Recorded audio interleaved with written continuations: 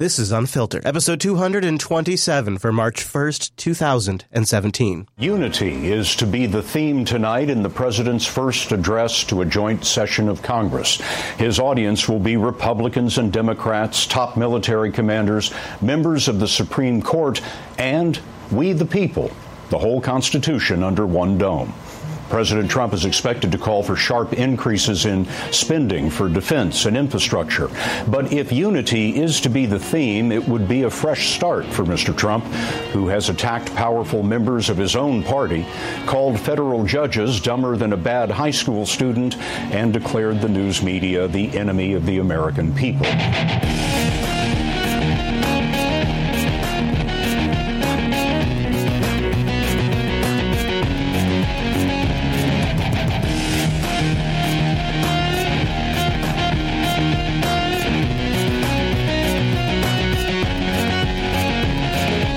Fresh off the State of the... Oh, no, they're not calling it the State of the Union.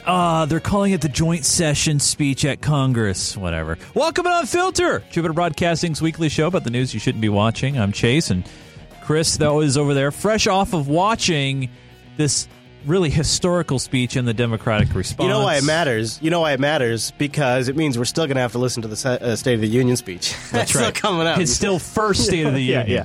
It's an interesting week, Mr. Chase. We have some of our regular steak and potatoes to get into, right? And then we are going to break down a few key moments of the speech. So if you just have one question. Yes, sir, go. As long as we cyber, you bet. Yeah. Oh, I went out of my way to make sure we had a cyber clip just for you, buddy, because I know it's important. Well, I always like to cyber at the start of the show. Because otherwise, if we go a week without cybering, I get jealous. This is something that I feel like our audience is savvy enough to be aware of these types of problems. But I think what this story represents is a massive problem for Joe and Jane America. There's a new way to compromise the privacy of your family. It's through your children's toys.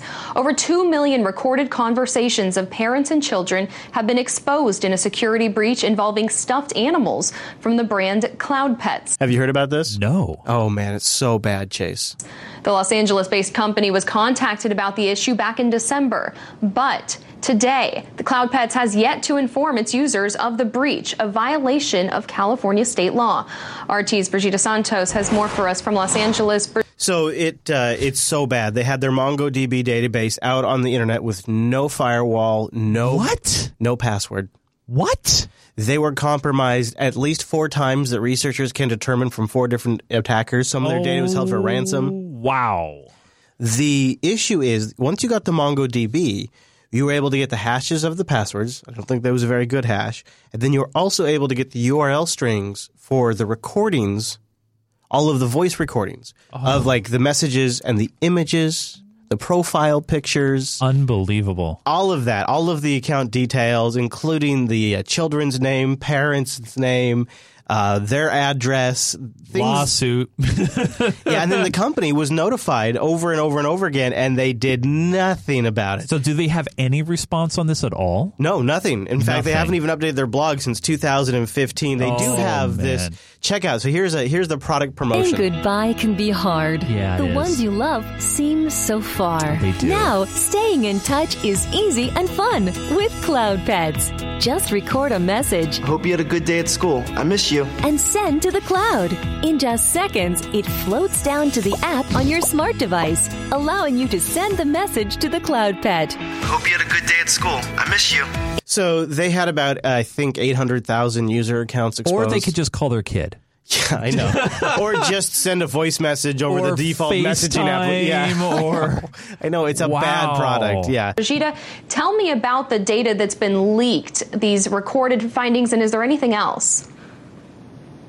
So there were 820 user accounts that were exposed here, and it wasn't just those 2.2 million recordings. In fact, it was also their passwords, email accounts, and also their photos. And these cute stuffed toys, which include things like unicorns and cats and dogs, they're supposed to be a fun way for parents to communicate with their children, but the fun has now been taken out of that.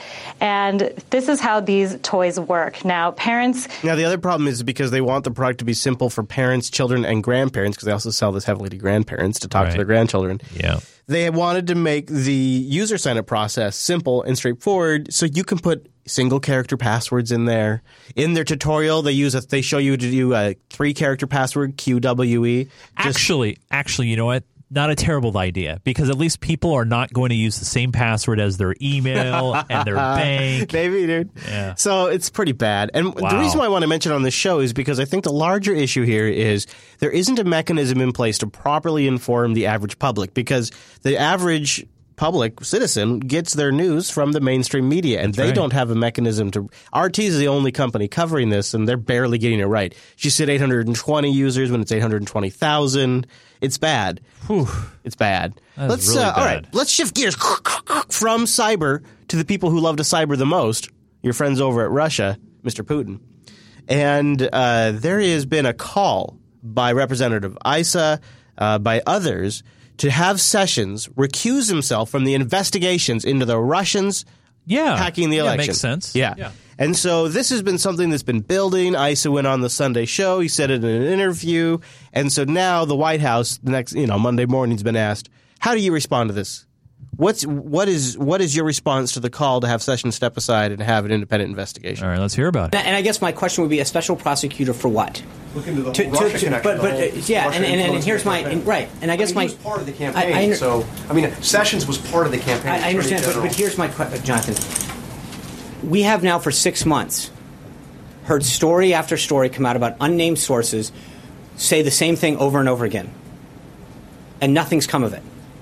Right? We've heard the same people, the same anecdotes, and we've heard reports over and over again.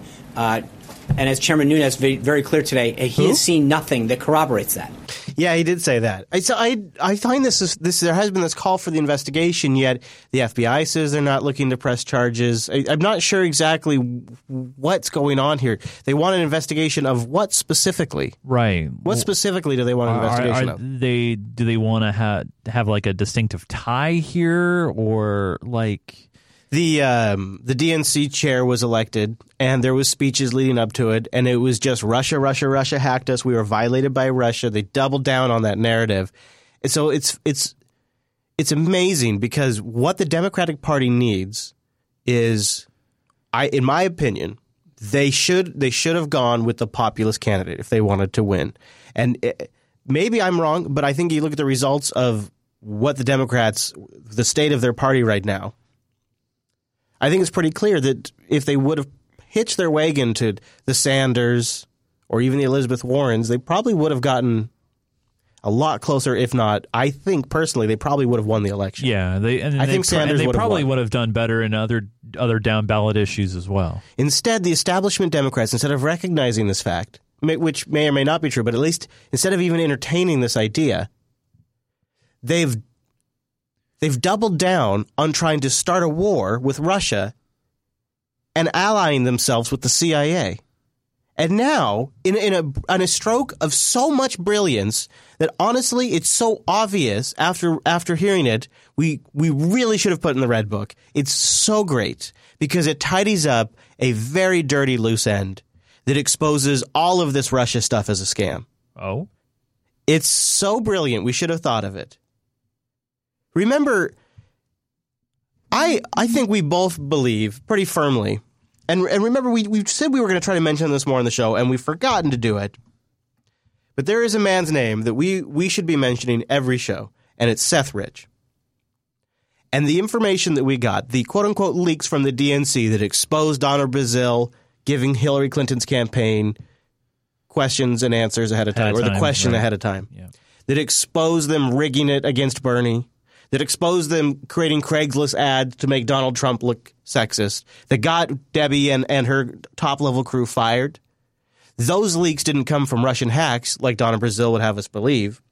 That's correct. They came from a man named Seth Rich who was murdered in the street for those leaks. Right. Case still open. Still don't know what happened. And funny enough, today there was a local news report about Seth Rich. And listen to how tidy everything winds up. Sarah, the murder of DNC For Seth Rich remains unsolved. It's been 8 months now since his death. He was killed in the early morning hours of July 10th in D.C.'s Bloomingdale neighborhood. D.C. police have had very few leads in this case. However, they have said they believe it was a botched robbery. But this morning, a possible break in the case. Republican lobbyist Jack Berkman, who's put up reward money in this case, says he has new evidence linking Rich's murder to Rich's discovery that Russian operatives had hacked the DNC. All right, Jack joins us live in This is new information. It has never been claimed that it was Seth Rich that discovered the Russians hacked the DNC. That is a new claim that they are making. But this morning, a possible break in the case. Republican lobbyist Jack Berkman, who's put up reward money in this case, says he has new evidence linking Rich's murder to Rich's discovery that Russian operatives had hacked the DNC. All right, Jack joins us live in the studio. It was the Russians. Because Seth Rich exposed the Russian hack, Putin had Seth Rich murdered. With more this morning. Good to see you once again. Now look at this guy. There could not be a sleazier local news reporter. This is so stereotypically bad. This son of a bitch, this investigative reporter who won't let this story go because he cares so damn much, he got a little birdie come up to his shoulder. This little birdie was a CIA official and told him a little story, and now he's reporting back to us. Check out this whammy. All right, break down like a spy novel. Yes, exactly. It does. I wish I had. It's kind of it's a morbid subject, but it's a hopeful subject because finally some progress, and it's hopeful, Chase. My job to bring closure to the family. That's what I'm trying to do. He's trying to bring closure to the family. Well, good for him. He's trying, by doing this. And it's my job to bring closure to the family. That's what I'm trying to do. You get a lot of crank calls in this type of role. I've done this sort of stuff before. It's just part of the job. But I think I have something credible here. So he gets a phone call. This son of a bitch gets a phone call. Approached by a guy who styles himself as a former U.S. intel officer. A former U.S. intel officer. So far, there's nothing substantial here. But this is how we've been getting everything. This is how we've gotten all of the Russian stuff, is intel officers, intel officials who don't want to be named. Haven't they all come from that? It's all been that all way. of it has been. And now this local reporter, Jack, who's been looking into this for a while, this guy even put up a bounty, like 25. Oh, a reward. He's one of the guys that put up a bounty. Like, this has been his cause to trying to find who the murderer was. Here was approached by a guy who styles himself as a former U.S. intel officer. I quizzed him. I think he's credible. You never know motive of people. But what he said is basically this, that Seth discovered that the Russians had been hacking, and therefore the Russian government did away with Seth. Now, isn't that a beautiful piece of tidying work? How could we not have seen that coming? Yeah, but that's gorgeous, man. I don't know how anybody watching this can take that even seriously without any substantiated, like... Oh, but Chase, the timeline works. One of the things that, just like you, I have to judge credibility of people telling me these things. The timeline would seem to match. Seth was killed in July. The story about Russia hacking into the DNC and possibly other places happened in August. You know, that timeline does make sense. You know what else makes sense?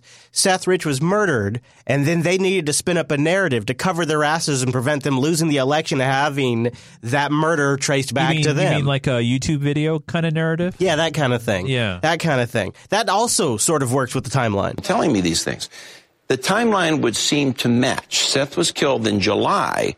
The story about Russia hacking into the DNC and possibly other places happened in August. Incredible. The timeline matches. Why are you so committed to this, Jack? Oh, I think, really, we could cut the clip off here, but you just need to witness this man in action. Witness this man. You wonder, could he come up with a more narcissistic response than I'm really in it for the families. I do it for the family. I do it because I want to give the family closure. I mean, that's kind of a narcissist thing to say, but man, this one's a zinger. My mother used to talk to me about safety when I moved to D.C. In those days, D.C., I think, had almost 2,500 murders a year. Yeah. I pictured my mother getting that call that... Oh, my God. Mary Rich got that morning. Just a cold call. Picture yourself, 6 a.m., you have children. I pictured my mom getting a call about me. Think about it. Think about it right now. It's your son's dead in the morning, 61 And degrees. think about how that hits you. I couldn't get a call. My dog is dead. Right.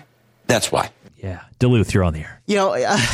He did it for political reasons. I'm glad he did it, but don't give me a break. Is that not a – so this guy who's been raising a stink about Seth Rich's death conveniently gets a phone call from a previous CIA official. You also got to look at the sources here as far as look what television station he's on now. I agree. But that could be the beginning of something that takes off. Yeah, it's tough, though, because it's like, how could Fox 5 even let him on to spew this without really any hard information or evidence? He says as a former CIA, anybody could say they're former anything. I know. My blood pressure is seriously so high from that right now. It makes me so furious because Seth Rich exposed massive corruption, systemic in the DNC leadership, that is fundamentally causing their losses. And Seth Rich exposed that, and it's now been spun as Russian hackers, and then to tie it all together is so beautiful that it's really quite gorgeous. In a sense, we should have seen it coming, right? What, the spin? This spin? Yeah, that the Russians killed him. Why would because the piece we were missing, which this guy now adds, is that Seth Rich was the one to discover the DNC hack. And, of course, the FBI was never allowed to investigate the servers directly. They had to go with CrowdStrike's report. So, yeah, I don't believe him, and without having real unrefutable evidence, that kind of thing. But this is just like, it's just a made up theory. What would be so great if this takes off is Seth Rich is the short circuit to the Russian hack logic story. So if somebody is going all in on Russia and all of this, Seth Rich is the key to proving that it was actually a leak from a Sanders supporter inside the DNC who was pissed off what they were doing to his guy, and he wanted to do something about it. Seth Rich was a patriot. The man has a flag outfit. You can go find pictures of Seth like celebrating the 4th of July. You can see Seth is passionate about U.S. politics. He was invested emotionally in Bernie Sanders' campaign. He was pissed off when he saw what was happening to Sanders, and he exposed it, and he was killed for it. That's what happened. Yeah. Let's move to the big. What was really we just got to get to this because otherwise it's going to be the elephant in the room the entire show. Trump's big address to Congress. Before we get directly into that, I want to lead up to the very hostile situation that started happening with the press, starting with this gaggle. Breaking news is the fact that we have just learned here at CNN that CNN has been blocked from a White House gaggle. Gaggle, essentially, informal gathering of reporters, print, radio, television, coming together to be briefed, in this case, by the White House. The White House daily briefing not happening today. And traditionally, and you've seen the pictures, lots of reporters are included in that. This is so incredibly significant because this has never happened in this administration. Not only is CNN blocked, other organizations blocked, the New York Times, the LA Times, and Politico. Apparently, the White House Correspondents Association is protesting. And as we're getting more information, just a little bit of context, as we've been taking CPAC, this conservative conference in Washington, D.C., we heard from the president this morning, and he doubled down on his tweet from just a couple of days ago, essentially saying the media is the enemy of the American people. So how do you feel about this particular story? I'm curious, since you're close to the industry. How has this been? This seems like this is something that would really step on the professionals' toes. So the major 4 networks were there: ABC, NBC, CBS, Fox. Yeah, and so essentially the press pool was there. So the other agencies like CNN could still get access. And the excuse, I think it was Spicer gave the excuse that, well, there's just a limited number of spaces or rooms or whatever. Something like that, yeah. It's bullshit. It's total bullshit. And I think this is just a little bit of a side zinger. This wasn't a full, as you heard, this wasn't the normal press conference. And the term gaggle is kind of weird. I had to look it up too. But it is an informal, small gathering, a brief update of what's going on. Maybe there was space limitations. Who knows? I've heard it before. Yeah. It's not I've heard it in this context as well. But it does definitely feel like an intentional zing. And that's the part that is very almost scary in a way, where you have an administration, if it's intentional or not, trying to shut out. It got a little weird. Outlets. There were some moments too where the CNN people tried to get in, and they're like, no, you got to go, you got to leave, you can't come in here, and that's it was a little awkward. But it is. So if you had a gaggle on a gaggle on Air Force One, it would not be uncommon for only certain right, because there's only so many outlets that are on that plane. Right. Yeah. That travel with the actually there is a traveling press corps, if you will. Yeah. It's not the same as the corps that would go and do the White House briefings. I think it's funny, though, because none of this feels uniquely new to me. Like, the media is now spinning it as if Donald Trump is is like all of a sudden. But the part that hasn't happened before was this, where certain outlets were intentionally excluded. That's not true, actually. I mean, I can't remember. I don't have the specifics, but other outlets have been excluded in the past. And you know, I think as also prominent as CNN. I don't think so. I think that but they were. I can't remember the details because it was a while. I mean, sure, maybe you're going to exclude Blogger X or whatever. Yeah, but, no, it was somebody more prominent than that. But I think also I put it in context of what we've been seeing for the past 8 years. The past 8 years, there's been a war on journalism. For example, I went into our own archives and I looked at some of the stuff we were covering about this around the time that the Snowden leaks came out. This was pretty early in the Snowden leaks. Glenn Greenwald was still working at The Guardian, and the Obama administration was jailing journalists. As we shift gears and turn to the first report on press freedom in the United States ever published by the Committee to Protect Journalists, which usually advocates for press freedoms overseas, and the news isn't good. Titled The Obama Administration and the Press, the report looks at the many ways President Obama has ushered in a paralyzing climate of fear for both reporters and their sources. Oh, I remember. There was like a gaggle or something under the Obama administration where they kicked out a Fox News reporter because a few years before Obama was elected, he had written a pretty negative teardown of Obama. So they kicked out the reporter or the outlet, though? The reporter. See, yeah, it's different, but it also seems more personal in some way. Yeah. So this report's pretty interesting. Among the cases it details, 6 government employees plus 2 contractors, including Edward Snowden, have faced felony criminal prosecution since 2009 under the 1917 Espionage Act for leaking classified information to the press, compared with just 3 prosecutions in all previous U.S. administrations. See, that's a huge number. Like, one more time. Criminal prosecution, paralyzing climate of fear for both reporters and their sources. Among the cases it details, 6 government employees plus 2 contractors, including Edward Snowden, have faced felony criminal prosecution since 2009 under the 1917 Espionage Act for leaking classified information to the press, compared with just 3 prosecutions in all previous U.S. administrations. The Department of Justice has also secretly subpoenaed and seized Associated Press reporters' phone logs and emails, and New York Times reporter James Risen was ordered to testify against a former CIA officer who provided leaked information to him. So that, you remember, that I thought was particularly interesting. Obama, when they found out, when the CIA was leaking to the media, when they found the guy, the way they found him, I forgot about this, is they got the judge to force the reporter to hand it over. Or Risen would go to jail. And remember that. And in fact, there was another journalist who wound up in jail. The new report is written by Leonard Downey, former executive editor of The Washington Post. He spoke with dozens of journalists who told him officials are, quote, reluctant to discuss even unclassified information because they fear that leak investigations and government surveillance make it more difficult for reporters to protect them as sources.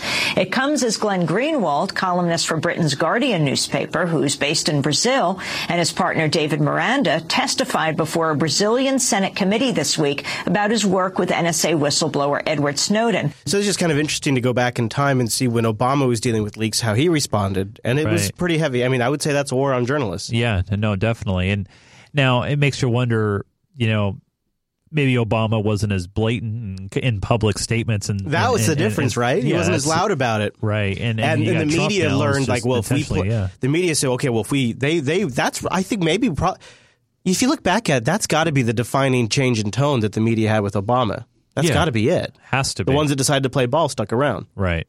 But now you have an administration that is just all in against and calling, you know, the media the enemy of the people, you know, and it's a very different tone for sure. Totally different tone. Spicer is getting some real crap for this. I guess they're trying to really just get all these leaks figured out. Figure out who's got them. Checking of the phone. Yeah, this is good. Right now, Fox News has learned that White House Press Secretary Sean Spicer is taking several steps to crack down on possible leaks coming from inside the White House.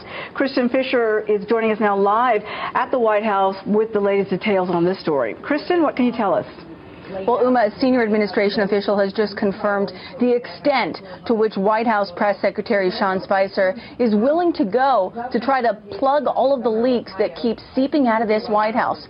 Now, according to this senior administration official, last week, Spicer called nearly 24 staffers into his office and asked them to hand over their phones to prove that they had nothing to hide, that they weren't the leakers. He also reportedly warned all the staffers in the room that round one of this was, quote unquote, recess compared to what would happen in round two of their investigation. So Spicer talking tough. Actually, Spicy Sean. Do you think Spicer checked Kellyanne's phone? Let me flip through your photos here. Yeah. The ones that she took from the couch. Oh, come on. Are we doing that? Don't make me pull up all the other pictures of people with their feet on the furniture. I know. I'm just having fun with it. I think it's kind of next level because it got way more people looking at that picture of Trump with all of those black community leaders there. Yeah. So way more people saw Trump with that room packed full of those community leaders. In some ways, it was sort of like a 4D chess move because in order for everybody to complain about Kellyanne Conway being on the couch, you had to see what she was taking a picture of. Right. Exactly. It's 4D chess, man. Speaking of 4D chess, there was also a shot at the media when it came to their favorite event of the year, where they get to sit around and talk, roast each other and pat each other on the back, talk about how great they are. Now to the president and the media. Our most recent Fox poll indicates the presidency has better approval numbers. 53% say they have confidence. 46% do not. Isn't that kind of awkward? Because you're the media, right? So you're kind of promoting you're so desperate to promote how popular Trump is. You're promoting how unpopular you are. You're going to throw yourself under the bus. That's what they're doing. Isn't that weird? See, the thing is that they're saying that they went to registered voters. And I always wonder how they phrase the question and what is their actual sample size. Well, it would seem like if anybody would be in a position to it would seem like the media would, well, come on, the media, you trust us, right? I mean, it's just the whole thing. Hi, this is Fox News. We have a question about us. Yeah. Now to the president and the media. Our most recent Fox poll indicates the presidency has better approval numbers. 53% say they have confidence. 46% do not. For the media, the numbers are upside down, 44% to 55%. And guess who's not coming to dinner? That is the latest salvo in the president's ongoing war with what he calls fake news. Fox News media analyst and host of Fox's Media Buzz, Howard Kurtz, explains. President Trump is continuing his assault on the media after his speech declaring major news outlets the enemy of the people. He tweeted yesterday that stories involving his associates' contacts with Russia are fake news put out by the Dems and played up by the media. But in the most buzzed about Beltway bombshell, Mr. Trump said he's skipping the White House Correspondents' Dinner. That springtime ritual where presidents poke at the press and political opponents, but are also subjected to a comedian's mockery. Yeah, I think that's probably I think that's the part. I think he can't handle that. Well, I say good on him. If you know what, if you know that's not your bag, don't go. I've never liked that stupid event. It is the worst. It is a bunch of celebrities, and it's all of the actor level of the media. It's not the actual like people that are doing the hard reporting there. And then on top of that, they bring in somebody like Stephen Colbert, who makes all his typical jokes. He makes all the same typical roasts, and then they all pat each other on the back, say, "Do a great job." And it's the biggest phony event ever. I've always thought, what a waste of the president's time. I've always thought it's a waste of the president's time. Well, any publicity usually is good publicity, but then again, this is a former reality star, right? So maybe he's just like, I'm not going to get good ratings at that show, so I think it's the opposite. He doesn't want to give the ratings. Yeah, exactly. Yeah. Speaking of ratings, this congressional address raked joint in. Session. Yeah, it raked in. And this was, I think, a big moment in Trump's presidency. And so what I've got here is a highlight reel that CNN put together for us. Oh, that's very nice of them. Yeah, exactly. And it's sort of the key moments all cut together really quick. So if you didn't want to watch it or you didn't get a chance to see it, or you're watching this way down the road like some of you do, this will sort of remind you what happened. The President of the United States. While we may be a nation divided on policies, we are a country that stands united in condemning hate and evil. I am here tonight to deliver a message of unity and strength, and it is a message deeply delivered from my heart. A new national pride is sweeping across our nation, and a new surge of optimism is placing impossible dreams firmly within our grasp. We are also taking strong measures to protect our nation from radical Islamic terrorism. So he goes all in on that one, you know. Well, I feel like he's just hitting a campaign point by saying that. So I am calling on all Democrats and Republicans in Congress to work with us to save Americans from this imploding Obamacare disaster. He gestures to Nancy Pelosi and kind of smiles and laughs a little bit. He did that a couple of times. Look at Nancy. Wow. You hear that going, oof. So there's also probably the moment that tipped the scales, I think, of just about everybody's commentary. And if Trump pulls one of these off every time he has a big speech, he's going to do great. The challenges we face as a nation are great, but our people are even greater.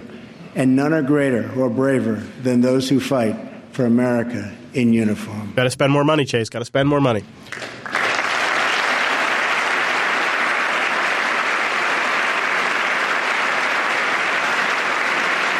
Yeah, I got to stand up for that. Yeah, I'm going to shake my head on that one. Now, the Democrats don't stand up very often during the... I always watch this. Yeah, do you watch too. this? Yeah, absolutely. I also noticed that there definitely seems to be a Hillary division and like an Elizabeth Warren division in this crowd here.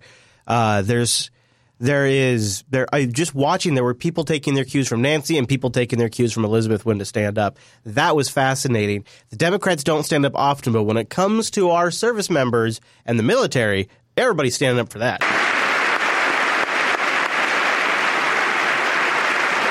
Spend that money. We are blessed to be joined tonight by Corinne Owens, the widow of U.S. Navy Special Operator, Senior Chief William Ryan Owens. Now, this isn't too unusual. The president often does calls out to people. That's a standard formula, actually. In fact, I was even at first a little surprised to even see him following that formula. But this is when you're it's very traditional. When you're making this cake, this is one of the ingredients. But what Trump does here a little bit is just the little bit of difference that he maybe if even improv'd that I think pushed it over. Ryan died as he lived, a warrior and a hero, battling against terrorism and securing our nation. This started to come in a good time in his speech, too, because at the beginning, his cadence was a little off with the applause. He wasn't nailing it, but by this point, he's starting to get a better flow.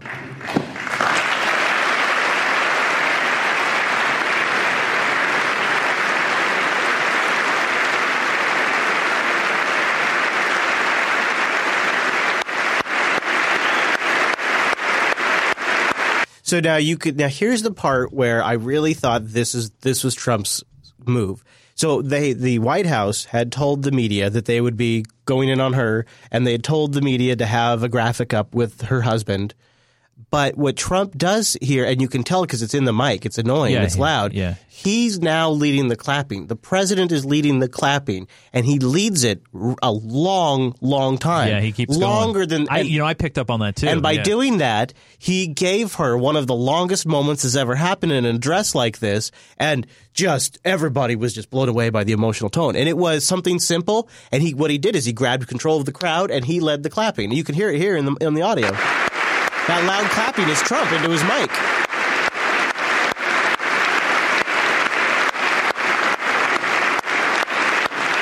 You see that? Yeah. I just spoke to our great General Mattis. And of course, she's sitting next to her daughter. Her daughter takes a great moment. This is a great moment. Puts her hand on her leg to comfort her. Right as the camera's still on her. Just now.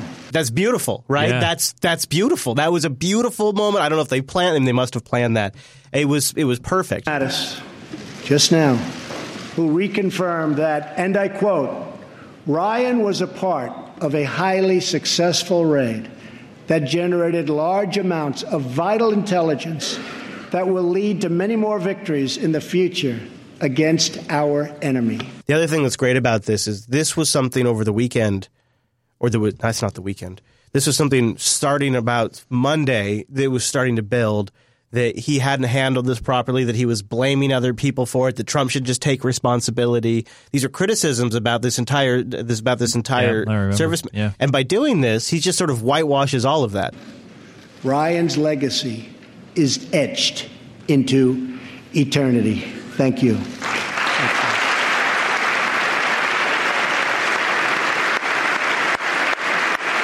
And now Trump's leading the clapping again. See, he's taking control of the clapping. And he keeps it going longer than normal. Even the military guys are clapping. The reason why it cuts in and out, boom, boom, boom, is because he's spiking the mic. Yeah.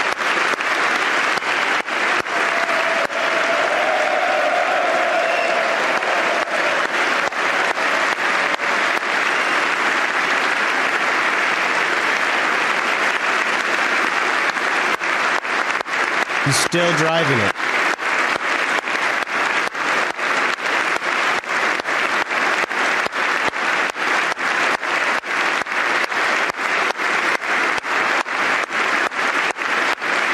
Doesn't it sound weird after a while? I made a comment because I was watching with my dad and my wife, and I was just like, this feels longer than it really should be. But that's how he sold it. Because he did this, and he just I feel like part of me feels like we should let it play because it helps build the moment. I'm going to let it play a little more.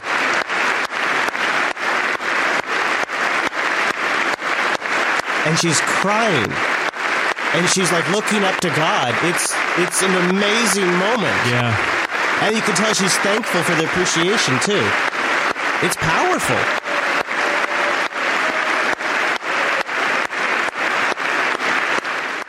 He's still leading the clapping. He's looking up at her very Mussolini style. With his daughter right there barely in the camera frame. If he does this at the State of the Union, something like this, they're still going. Again, yeah. I'm filling time now. And now he's stopped. And Ryan is looking down right now. You know that. And he's very happy because I think he just broke a record. Yeah. That was smooth. That's again some 4D chess right there. That was so smooth. There was one moment where I was very pleased to hear a little giggle in the crowd. We have begun to drain the swamp of government corruption by imposing a 5-year ban on lobbying. You can hear a little bit in the background. Yeah, because people were like, yeah, look at your cabinet. Yeah. It's laughable. It was like, do you remember when we played that clip when somebody claimed that Hillary Clinton was the most honest politician and somebody in the background cracked up? Yeah. But then he managed to keep going, and he got a strong reaction from the words that he said. 5-year ban on lobbying by executive branch officials and a lifetime ban.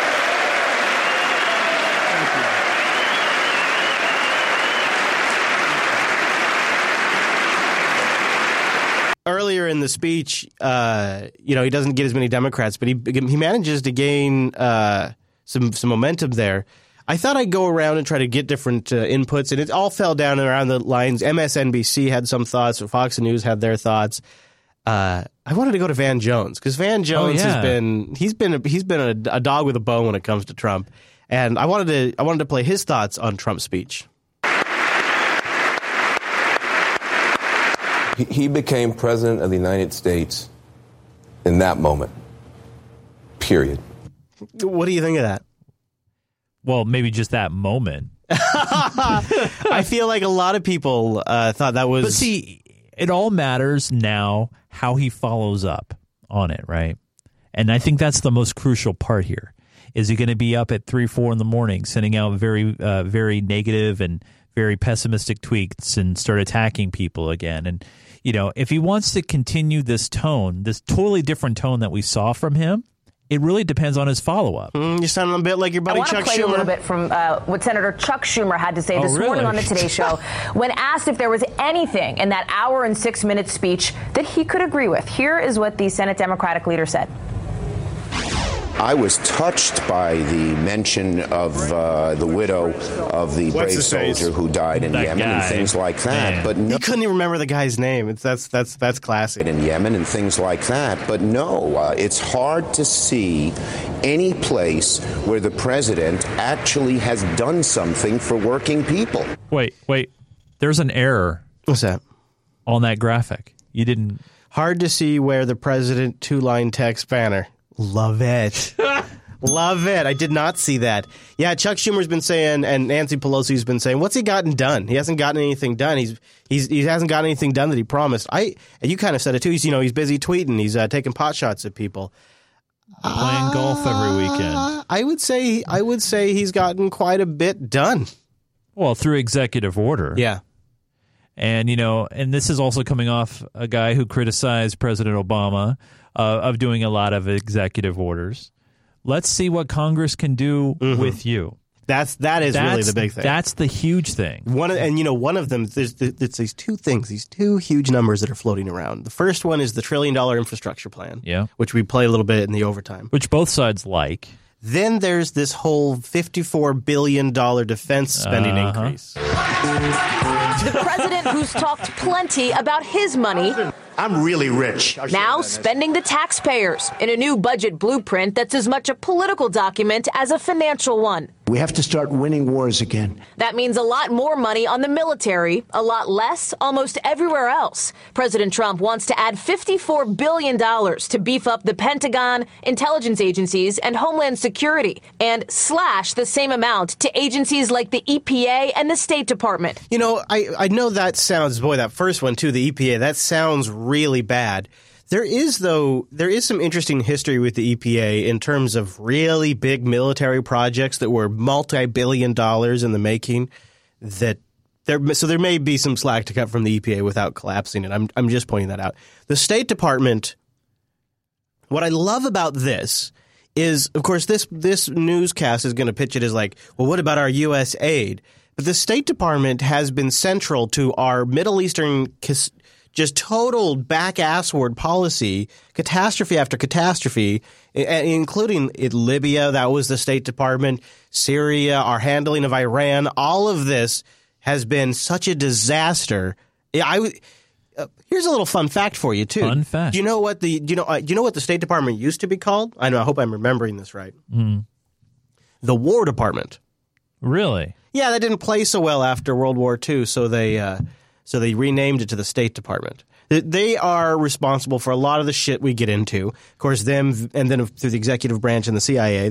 But I would love to see the State Department get slimmed down a little bit. But this report, of course, doesn't really mention that stuff. We are taking his words and turning them into policies and dollars. His new budget director emphasizes it's just an outline, but the cuts could mean less money for, say, arts programs or helping people in need overseas. I don't even know if the president really understands the ramifications of the cuts that are being proposed. Right now, the government spends the majority of its budget on entitlements like Medicare and Social Security, programs the president's promised to protect, even though party leaders like Paul Ryan have pushed to overhaul them to save money. The president has made clear he doesn't want to touch these entitlements. Are you comfortable with a budget that doesn't do that? Repealing and replacing Obamacare is fundamental entitlement reform. You cannot have a serious, credible, fiscally responsible budget that does not address the challenges in our entitlement programs.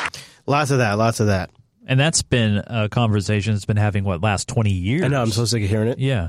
The line on the defense spending, on why this has to happen is, you see, after 16 years of war, our military is broken down and busted and needs fixed up. We've been active all around the world. So it's great because it's sort of like this self-fulfilling prophecy. We build up this entirely monstrous military-industrial complex, which constantly requires feeding, constantly requires new conflict to churn out new machinery to keep going, which then, because it's consistently pushing for engagement, it winds up in a state where its equipment has been degraded and functionality reduced. Its troops have been reduced. it's now in this sort of banged up position simply because it is such a monster that it has to constantly be fed and has to constantly be in one war after another. So the solution is to just spend more money. It's like it's the same kind of logic where the way you're going to get people off of heroin is by increasing police enforcement. The way you're going to get people to stop driving drunk is by increasing police enforcement instead of addressing the social issues that are causing the problem in the first place. It's the same sort of mentality that the right often finds themselves in that just leads to more privatized prisons, that just leads to more families getting screwed up because somebody smoked a joint. It's this backwards big government thinking that these small conservative government guys are constantly promoting. Yeah. It doesn't make any sense. It's the definition of hypocrisy because they claim to be for small government, and then their solution is to spend more, $54 billion more on the world's largest military. Their solution is to hire task forces to reduce bureaucracy. Well, what is a task force? A task force is going to create bureaucracy. Layer. Right. Yeah. Their solution to immigration is to spend more on immigration enforcement. Their solution to the drug war and the opioid addiction is to spend more on drug enforcement. It is insanity. And it's the biggest disappointment of the Trump campaign, or the Trump presidency so far. And remember last week, we were kind of scratching our heads about his new national security advisor. We had heard a lot of positive things about him, but we didn't really know, what's this guy about? Yeah. Why does the right, left, neocons, conservatives, why do they all seem to like this guy? This story gives us a little more detail. All right. President Trump's new pick for National Security Advisor, Lieutenant General H.R. McMaster, has won bipartisan praise. Congressman Adam Schiff, the top-ranking Democrat on the House Intelligence Committee, he described McMaster as a solid choice. But McMaster's most enthusiastic support has come from a camp which, so far, has been largely opposed to Trump, the neocons. Editor of the Weekly Standard and prominent member of the Never Trump movement, Bill Kristol, commended Trump's choice, saying, "I say this honestly and non-snarkily. I can't imagine anyone better prepared for the challenges of being Trump's NSA than H.R. McMaster." Senator Tom Cotton, known for his hawkish stance on Iran, called McMaster legendary in an interview. And one of Trump's biggest critics on the Hill, Senator John McCain, echoed such views, calling McMaster an outstanding choice as a man of genuine intellect, character, and ability. Wow, he's got McCain on board. Oh. So what about McMaster has excited some of Trump's greatest detractors, the proponents of war? RT correspondent Anya Parampil brings us the answers. After weeks of offering nothing but criticism for President Donald Trump, the neocons can hardly contain their excitement at his selection of Lieutenant General H.R. McMaster as National Security Advisor. The ideology of the neocons has always been a Trotskyite orientation. You know, they believe in perpetual, continuous revolution, whereas Trotsky felt it was a socialist revolution international. They believe in some sort of messianic American version, or their version of America, and that sort of permanent revolution overseas that, of course, has to take place at the barrel of a U.S. gun. Proponents of war find a clear ally in McMaster, who spoke about his vision for the future of warfare at the Center for Strategic and International Studies, a defense industry-funded think tank. I think what we're seeing is a shift in geopolitics and competitions in a way that poses great dangers, and I think has elevated the risk of a major international military crisis to maybe the highest level in the last 70 years. So that's the guy. That's the guy. He's already making changes to the National Security Council too. Yes, the one that Bannon's in. I have links in the show notes to give information about that. You know, thinking about these cuts, so one of the things he mentioned in his speech was this new executive order that says for every new regulation, 2 other regulations have to be cut. People are concerned about the dismantling of Dodd-Frank, which could unhinge the financial industry and the derivatives market and cause another collapse. The stock market's going crazy right now. They love whatever he's doing. I'm not that I'm a fatalist, but I feel like we are so supremely screwed based on 35 years of horrible policy decisions that there's almost no way to screw it up worse. There's really almost nothing worse you can do. One group will be less screwed than another group will be more screwed. See, I guess what I don't understand about this whole process is if the Republicans truly want to make this better, right, and they don't want us to be in huge debt and they want to help people and blah blah blah blah blah, why would they intentionally do things that counter that? Like give me an example. Well, like for example, I mean, do we really need to spend $54 billion increasing our defense while at the same time, we have a huge opioid epidemic, for example, and we have other major social issues like you just talked about. Why are we not putting our energy towards things that can really make a difference for us? What does spending $54 billion on military do for us at all? Well, I don't have an answer for that. I'm just saying, like, if they, for the people who voted for them and they want their factory jobs back, or they've seen their communities being torn apart. I mean, hell, Flint doesn't still have clean drinking water, and now they're having to pay for the water that requires filters for them to drink. There's nothing happening there. It's these kind of issues that are happening in America right now that.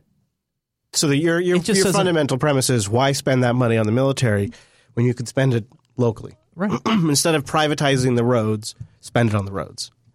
So their premise is that there are threats in the world, and that the military's readiness status, that's their term, their readiness status after 16 years of war is reduced to devastating levels, and that they claim that the sequester that's been in place now for a little while has left them in a state that is just beyond repair, and that they need somebody to come along and revamp it. And in fact, McCain wanted but how does something like $64 billion or something pulling back Dodd-Frank? How does that help you? How does it help dismantling the Affordable Care Act? And saying that how has anything that's been done in the last 30 years helped us? Right, but that's the thing, though, right? What's their ultimate motive, right? Do they honestly just don't care? I think it's a philosophy that it's have about themselves and not people. They have a core philosophy. I think they have a core philosophy that they can, by deregulating, they can open up the American market and give it. I should preface this a little more. The U.S. market is in a unique position right now because the rest of the world really doesn't have their shit together financially. So we have some great opportunities right now to sort of lock in our position for the next 100 years if we do things right. And I think their theory is let's unregulate industry and let the American industry engines just go full-fledged for a few years to really establish us as dominant for we are the superpower. It's not going to be China. It's not going to be India. It's not going to be a China-India-Iran coalition. It is the United States. And the way we do that is through deregulation and by empowering our military to keep the things that we have. Right, but what we've seen in a lot of these cases is it's made things worse for a lot of Americans, a lot of people. Yeah. Oh yeah, and they don't even argue against that, and that's the part that really bugs me. It's like, all right, fine, if you want to do these things, show me proof where it's actually helped us, and I've never seen it because it hasn't in a lot of ways. I'm going to play just a few clips from Steve Bannon here really quick because he was at CPAC. I think the first two EOs that you've started to see implemented here over the last couple of days under General Kelly, and that is the rule of law is going to exist when you talk about our sovereignty and you talk about immigration. General Kelly and Attorney General Sessions are adamant, that, and you're going to start to see, I think, with the defense budget we're going to talk about next week when we bring the budget out, and also with certain things about the plan on ISIS and what General Mattis and these guys think. I think you'll start to see the other part of that. But the third, this regulation, every business leader we've had in is saying not just taxes, but it is also the regulation. And I think if you look at these cabinet appointees, they were selected for a reason, and that is the deconstruction, the way the progressive left runs is if they can't get it passed, they're just going to put it in some sort of regulation in an agency. That's all going to be deconstructed. It's not only not going to get better, it's going to get worse every day in the media. So he cuts there, but he's quoted in this as saying they are going to deconstruct the administrative layer. They're going to just start they have teams. They're just going to start dismantling these regulations and bureaucracies. But see, if the American people don't see a result, If they don't see something good happening from all the stuff that they're doing, they're out. Well, what is defined as the American people? Well, I'm just talking about people who vote. Right. I mean, that's the cogs. I think from high level government, I would hazard, if you allow, a guess that the American people to them are the corporations, the innovators, the culture makers, because Chase Nunes and Chris Fisher might be around 80, 90 years if we're lucky. Companies like IBM and Google and Microsoft could be around for 300-400 years. Their loyalty lies there because they are the true legacy. The people die off. We don't matter to them. And so for them... But if they make drastic decisions that affect people in the short term, they won't even have the time to implement what they want. Well, who's the people? Because right now the stock market's doing crazy great. Like today, it's breaking records. Right. So if the people are Wall Street, the people are doing really good. If the people are Apple, it's looking like they're going to be able to repatriate some of that money pretty soon. It's looking pretty good. If the people is, and maybe at some point, if I can go a year without having to have insurance, every single month since my insurance has gone up, I have needed that money that they have taken out of my account. Every single month this year, I have needed that money. It would make a big difference for my quality of life. There has been weeks where I don't know how I'm going to put gas in my truck to actually get to work. I could really use that money, and I haven't gone to the doctor for 6 years. I would so much rather have that money in my pocket. So for somebody like me, because I'm a small business, we can't really afford to do something that's the business can't really afford to do it, and there's not really great options when you've got only a few employees. That could be something he could do that would make a day-to-day material difference in my life. Yeah, but then the entire system would collapse as far as the system. Good. I hope all of the systems collapse. Yeah, but then so you're going to say that to somebody? Yeah, because you know what's going to happen? Then Trump doesn't get elected in 4 years. They bring in a Democrat and they set up a single payer system. But then people die because then they don't have health coverage anymore. Yeah, people are still going to die. Right, but now they don't have coverage. So what you pick your poison? So they're supposed to lose their house and everything they have if they that would still happen to me if something happened. Not necessarily. Yeah, my insurance is absolutely shit. First of all, but you have something. You have a layer of something. I would have no, I don't, because I have a $5,000 deductible that would ruin me. Immediately, like the day I have to use my insurance, I'm ruined because I have to pay $5,000 first. $5,000. So it's like it's no good. Or $100,000. Honestly, where I'm at, there's no difference. Really? Yeah. Wow. And I podcast for a living. It's not like I'm making Leo Laporte bucks. I live off of Patreon and sponsors. Like, right, yeah. I do this because I couldn't do anything else. I don't do it because I make a lot of money. And I would have to finance it either way. It just doesn't make a difference. And what would make a difference would be to have nearly $300 a month more. That would make a huge difference for me. Right. So you pick your poison because I have to do crazy creative things to be able to figure out how to put gas in the truck to get down here to record the shows. But then what's a better way of doing it then? I think a single payer system. Okay. Yeah. But I just don't think I think it's going to take another swing of that pendulum before we'll get there. Right. So you gotta make just a total mess of it first. You got to break the entire thing. You got to get people really passionate about this topic, and then you got to have somebody. I can agree with that. That comes in and says, "Well, I've got a solution for you. We're going to take this system that has this great." And that's what pisses me off about hearing, the Republicans saying, "Okay, well, we're going to give you health service accounts and tax credits." That doesn't help you as a business owner because if you don't have the money to put into a health service account, it's not even going to matter.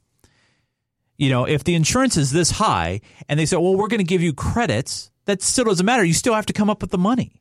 I do like the idea of taking pre-tax money, though. That does appeal to me. But you're not saving that much. You're saving what? Yeah, a few percent. Yeah. We both agree it's effed up. You said something that I think is really poignant. I think you said something just sort of offhandedly. You said, and it is sort of leading to this horrible I can barely say it, opioid addiction. Yeah. Situation where you get on painkillers, your insurance stops covering it, you can't pay for it otherwise, so you go to stuff that's on the street. And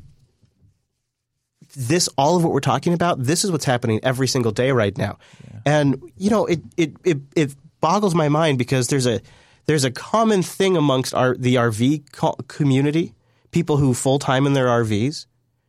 A lot of them that are mobile, like there's several that I follow that do this. When they have a major medical procedure, they go down to Mexico in their RV and they just pay cash. And I'm talking like root canals. I'm talking getting prescription drugs. They can pay, and I'm not saying this is, but what I'm saying is people are so desperate. Well, we've heard about the medical care in Cuba, and Michael Moore, was it Michael Moore that did that special about going down to Cuba? People are going to extraordinary lengths. Yeah, they are. And people are getting into heroin, and it is a horrible situation that there's a real world cost. There's real human cost. Mine is a financial one, but there's people that have much higher costs. Because my fear is the Republicans, they don't want to fix this. They honestly want to destroy it and not make it better. I don't have an optimistic feeling about this, and this is not trying to be a neutral point of view. I'm just telling you how I feel. I think it's got to get worse before it gets better. Absolutely, and that's the part that kind of freaks me out, is how bad is it have to get. I hope they have it figured out before I'm beyond my 40s or 50s. Yeah. I hope they get it figured out while I'm still in my 30s. That's going to be optimistic, though, at this point. Yeah. Maybe they'll have it in time for my kids. Yeah. So this sort of leads me to our high note. Jeff Sessions. Oh, God, thank you for, yes. He's a concern. He's a real concern. And he's in Pharma's pocket. You can just feel it already. Well, I don't know. I think or he's is it extreme. I don't know. Personal feeling? When I watch this, to me, the man seems simply misinformed. I'm dubious about marijuana. States, can pass whatever laws they choose, but I'm not sure we're going to be a better, healthier nation. This is the new Attorney General. So he's got thoughts on marijuana, the opioid situation. Yeah. Let's pause there. We'll come back to the high note. All right. That's a little tease. The high note is coming up. A little tease. We got a pretty good high note this week. Some good stuff we're going to get into. Very good stuff. But in the meantime... Yes! Hey! It's time for a joint session of my SAC. Isn't that nice? Oh, that is wonderful. Yeah, we come together. Yeah. The Congress of the Patreon. And once a year, we visit my SAC. Oh! So, hey, guys, I reached out, Club 33, asking you guys what you thought of the president's speech last night and the Democratic response. Oh, good idea. And here's what people had to say. Verituna wrote in and said, hey, which way will Trump jump? Away from war or toward it? Seems like there are conflicting forces pulling either way. Putin is right to be cautious. Meanwhile, in the UK, Liberty have launched a legal action against the Snoopers Charter. Too little, too late? Also, 14 years in prison for leaking government cock-ups? Oh! Even if you're a journalist? What a time to be alive, huh? Wow. Where's that? The UK. Oh, man. Talk about a war on journalism. Yeah, that's Snoopers Charter and all of that. Is it too little, too late? I say no. I mean, you got to start somewhere. Never is. No. And Verituna, weekly check-in. And then Mickey T writes in and says, hey, I love how CNN brought up Russia after Trump's speech. They pointed out that it was notably absent from the speech. Yeah. Well, yeah, no duh. It's a speech about America. They also think he called the military weak because we aren't winning. Hey, I'm in the Navy. We're tired of a sustained war without winning also. Anyway, no doubt. Keep up the great show. You guys rock. One of my favorite commentaries was immediately after the speech. It comes back to the CBS crew. Scott Pelley's there. And one of the first things he leads with is, we were counting the amount of times he said I in the speech. And, they were waiting the entire time. They were counting when he was going to refer to himself. The I counter. Yeah. Hey, if you guys want to be a part of Club 33 and you want to get on that waiting list, head over to patreon.com/unfilter and select Club 33. You'll get an email notification when a spot opens up. But right now we are full. But don't forget, if you are part of Club 33, look for my Patreon message that gets posted every Wednesday morning very early so you can get your messages in for the show at patreon.com/unfiltered. What other cool benefits can they get, Chris? Well, thank you for asking, Mr. Chase. If you get in at the $3 level, you really get up there. Actually, the $5 level, I was just kidding. It's $2, $5 in Club 33. And the $5 level today would be a particularly good one because you get access to the supporter sync, and there's a ton of extra stuff in the overtime folder. So much good stuff. Great clips, montages, stuff that we can't play because of copyright issue. It's all in there. And you get access to that for just $5 a month. Plus, you're really making a difference keeping the show on the air. It's one of the most time consuming. It is the most. It's not one of. That's like it's. I just automatically say that. Big thanks to the people who support us here, and show. Also who submit stories on unfiltered.reddit.com. Yep, and also producer Matt. One other thing, I just want to mention for the Patreon, patreon.com/unfilter, you get for free. No, you don't even have to be a supporter. When YouTube works with us, the full live stream. That's right. The original order, we recorded everything, nothing cut out, the in-between, the overtime and main show stuff. Yep. Just posted there for free, and we hope that you go check it out, and from time to time, maybe you consider joining us. At $5 tier is really the sweet spot to be because you get the supporters. You get everything. And you'll be in on it when we move to the system. Yeah, the swag's at $33. Yeah. But, if you can only support, if you can only afford to support us like $2, we also really do appreciate that. That's right. Patreon.com/unfilter, and the overtime segment's coming up dedicated to our patrons. So let's go back to Mr. Sessions. Mr. Jeff. He's not so sure. He's not dubious so sure. about marijuana. States, can pass whatever laws they choose, but I like that part. States can pass whatever laws they choose. But it's good to hear the Attorney General say that. But I'm not sure we're going to be a better, healthier nation if we have marijuana being sold at every corner grocery store. See, I just don't. He starts with the exaggeration right there. And, it's actually very opposite of that. Yeah. My wife turned and looked at me and was like, "What is he? Is he smoking? What is he talking about pretty here?" Much any little town around here that wants to have rules about where things can be has it. And there's some towns that just don't even have any shops. I mean, honestly, that's a scare thing. And I think he's trying to throw that out there to scare the conservative, soccer mom that, my kid could go to any corner store. No, it doesn't work like that. The thing is this is one of those issues where the public is so far beyond where the government's at that there's... there was a Quinnipiac poll, 71%. So nearly 3 out of 4 people approve of marijuana and want to see it legalized. At every corner grocery store. I just don't think that's going to be good for us, and we'll have to work our way through that. I'd see a line in the Washington Post today that I remember from the 80s. This one was, if you smoke, marijuana is a cure for opiate abuse.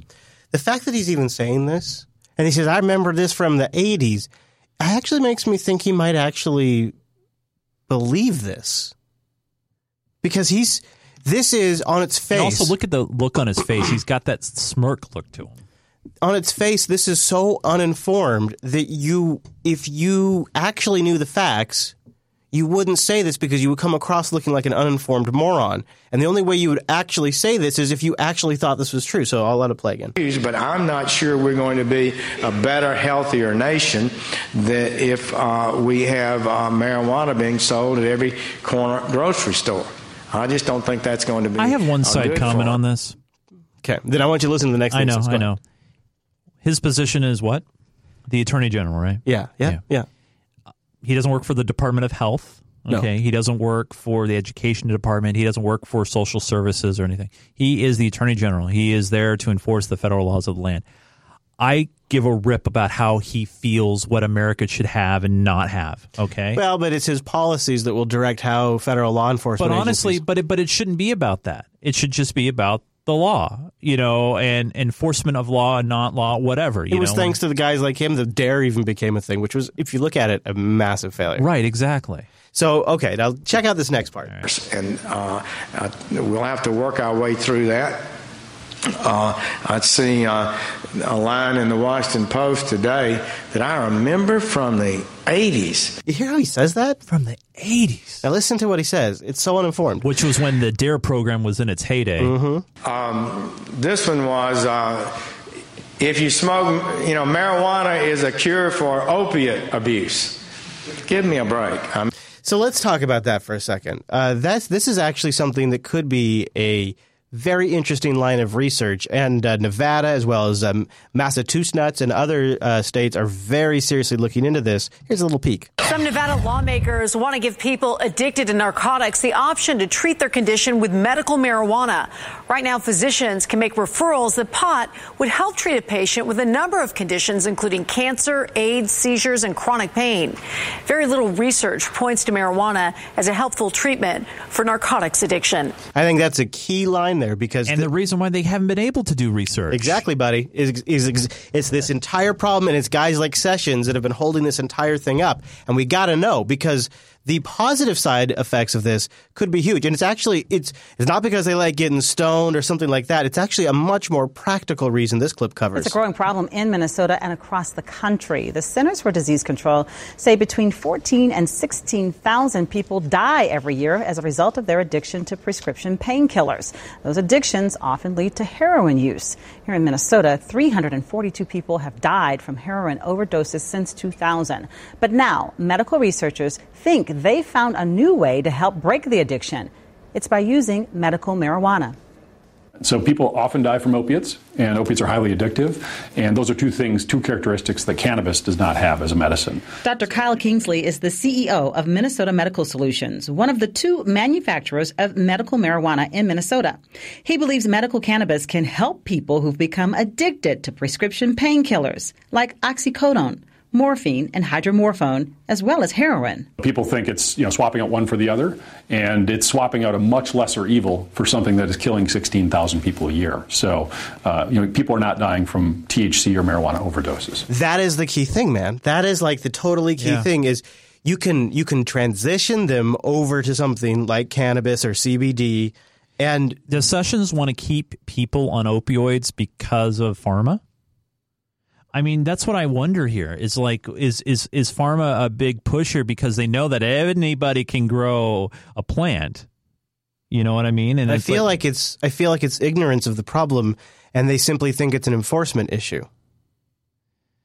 See, and you're right. I mean, they're totally ignorant. It's very, very frustrating to hear. I remember this in the 80s. Well, why don't you actually get some real research? Yeah, how about we get some progress and we move past this part? So, people are not dying from THC or marijuana overdoses. In Minnesota, medical marijuana can only be sold as a pill, liquid, or oil. Beginning this August, people with chronic pain will be able to get a prescription if they're certified by their doctors. Many of those folks are already taking prescription painkillers. There's mounting evidence out there that cannabis in the setting of chronic pain helps people reduce their opiate use. And there's also some analyses out there that show a dramatic reduction in the number of opiate overdose deaths in states that have medical marijuana. This summer, Dr. Kingsley... That's what's also super awful about Sessions saying that, is there's existing data that shows where they're trying this, deaths go down. That's a huge deal. It's happened here in this state. So something that I've seen from afar is my lady Hadia. She runs an acupuncture clinic, and she has had more and more of her patients have their doctors recommend CBD oils. Wow, really? And CBD pills, and she's seen over this even just this year a big spike in patients that are seeing success using CBDs. She doesn't, recommend it or anything like that because she doesn't really. Yeah. That's not. She does acupuncture. That's on her purview, right? Yeah, but she's seen a huge uptick in it, and it's like with older ladies with like arthritis. Wow. And it's not like kids. It's like menopausal women. It's making a difference. And then there was just the last high note we have. So you combine Sessions' position, which is bad, with sort of some hints that. Spicy Sean was dropping this week? There's 2 distinct issues here, medical marijuana and recreational marijuana. Okay, here we go. Back to this conversation. Because we can't even get past the premise that the federal government should have no jurisdiction over what substances that I put in my body, that the federal government technically, by the Constitution, should be staying out of this, that if they're willing to make transgender bathrooms a states' right thing, that they should be making the cannabis. Hypocrisy, right. It's just, it's thick, right? Yeah. So then when Spicy Sean comes at it with, let's differentiate the two, if all of a sudden we can isolate off the victims, the victims need special treatment, but the rest of humanity, we can decide what they put in their bodies. So I hate this entire just context that they have the argument in because it's flawed to begin with. Then he goes off to rattling what sounds like implications of crackdown. I think medical marijuana, I've said before that the president understands the pain and suffering that many people go through who are facing especially terminal diseases and the comfort that some of these drugs, including medical marijuana, can bring to them. If they're going to die. If they're going to die. let them smoke, I guess. And that's one that Congress, through a rider, in 2011, looking for a little help, I think put in an appropriations bill saying the Department of Justice wouldn't be funded to go after those folks. There's a big difference between that and recreational marijuana. And I think that when you see something like the opioid addiction crisis blossoming in so many states around this country, the last thing that we should be doing is encouraging people. There is still a federal law that we need to abide by in terms of... He just kind of is speaking choppedly, but he's sort of implying that with the opioid situation that it is, that the cannabis legalization make it worse, but the data shows exactly the opposite. Right. The medical, when it comes to recreational marijuana and other drugs of that nature. So I think there's a big difference between medical marijuana, which states have the states where it's allowed in accordance... He almost said it right, but he stopped himself. ...with the appropriations rider have set forth a process to administer and regulate that usage versus recreational marijuana. Okay, so we're okay with regulations in this context. This is where regulations are okay all of a sudden. But in the other context, it's not. You want to get rid of some regulations? How about you get rid of the DEA? How about you get rid of the schedule classification of cannabis? You want to get rid of some regulations? How about you dismantle the drug war machine? That would get rid of some regulations. It's an incredible hypocrisy. That's what gets me right there. Gets me right there. Right in the kisser. Right in the kisser. All right, Mr. Chase. I thought maybe one little fun thing. Okay. This is probably going to get us flagged for copyright. At least it's at the end. But it's at the end, so we'll just trash the whole thing. I thought this was kind of great. Maybe I miss Hillary a little bit. There are at least forces within the FBI that wanted her to lose. This is the Washington Post's new contributing editor. Did you hear about that? I did. John Podesta. Yeah. In an interview where he says that it was forces within the FBI that wanted Hillary to lose that cost her the election. Not his emails. Yeah, no, not his emails, No. He needs to change his password. Not the fact that that Hillary Clinton was closely tied to Anthony Weiner, which this started a whole snowball effect, and that she was taken down by those in her own inner circle. Not that. No, it was the FBI. I'm not sure they were prepared to, they really understood the alternative, but they wanted her to lose. I think that's one possibility. Can you assure the American people and the Bernie Sanders supporters who you now have to court that there isn't anything coming from this FBI investigation that's going to change the course of your campaign? Absolutely. You're confident? Absolutely, yes. You're not suggesting the FBI investigation's politicized. No, but there's two different things. There is a security inquiry going on, and we respect that. I am, personally not concerned about it. I have to let them decide how to resolve their security inquiry, but I'm not at all worried about it. I think we're getting closer and closer to wrapping this up, and I'm looking forward to this being wrapped up, and I am looking forward to seeing this matter wrapped up. The FBI resolved all of this. Their report answered all the questions. I am grateful for the professionalism of the FBI and the Department of Justice.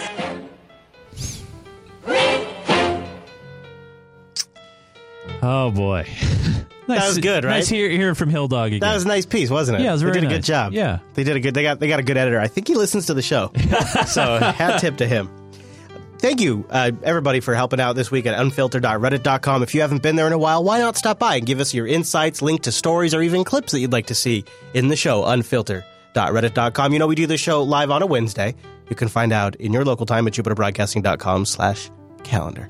That's right. Now, Chris, during the course of the week, I know you're also working on other things like personal video vlogs. Yeah, I did one a little behind the scenes yesterday. Yeah, I saw that little Linux Unplugged action. Where can people find that? YouTube.com/Chris Fisher, my name. What about you, buddy? Got anything online? I do. You can follow me on the Twitters at Nunes, Nunes. I do some geeky and gaming things at Geek Gamer TV. Just came off of a great LAN party down in Olympia, Oregon. That was a lot of fun. Playing a lot of computer games, Battlefield and Rocket League and things like that. It's always good fun. Dude, nice. Yeah. Nice. When's the last time you played a game? Boy, it's... Yeah, see? Yeah. See? Come on, man. You got online. That's a good point. Yeah. At Jupiter Signal to follow the network to get announcements about show releases when show times change. If you'd like to give us an email, jupiterbroadcasting.com/contact. You got to be in Club 33 to get it read on the show, but you can still write the show and let us know your thoughts at the contact page. jblive.tv is where you watch it. That's right. And if you're on YouTube and you're still watching, give us a thumbs up for long-form content. Stick around. The overtime's still coming up. in some ways, the show's just getting started. Oh, it's getting warmed up. That overtime, there's some stuff. I might even make an appearance. Thanks for joining us. See you next week. Yep.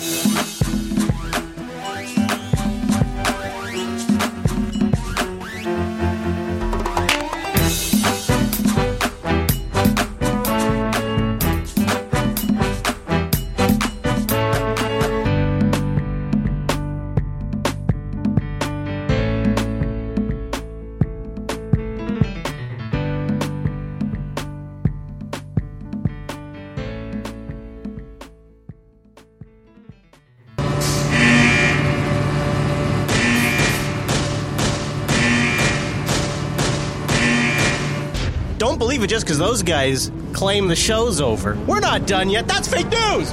It's time for the Unfiltered Overtime. Brought to you by patreon.com/unfilter. Oh, it's good to be with you. Let's be honest, the show's really just starting now. That was warm-up. That was pre-show. Let's start off by thanking the patrons that made this segment possible this week.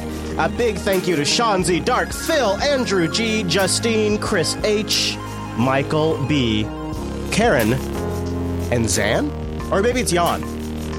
Starts with an X. Your guess is as good as mine. Thank you for supporting us at patreon.com/unfilter. This show is a ton of work. I cannot express how much work it is and how much I appreciate your recognition of that hard work by supporting us at our Patreon page. Adam Curry coined the term, and it couldn't be better suited. Value for value. The man is a genius. It really is a lot of hard work. But when I read that list and I see new names on there, every single time I feel the appreciation. So thank you guys for keeping the show on the air. This segment's dedicated to you and all of our supporters at patreon.com/unfilter.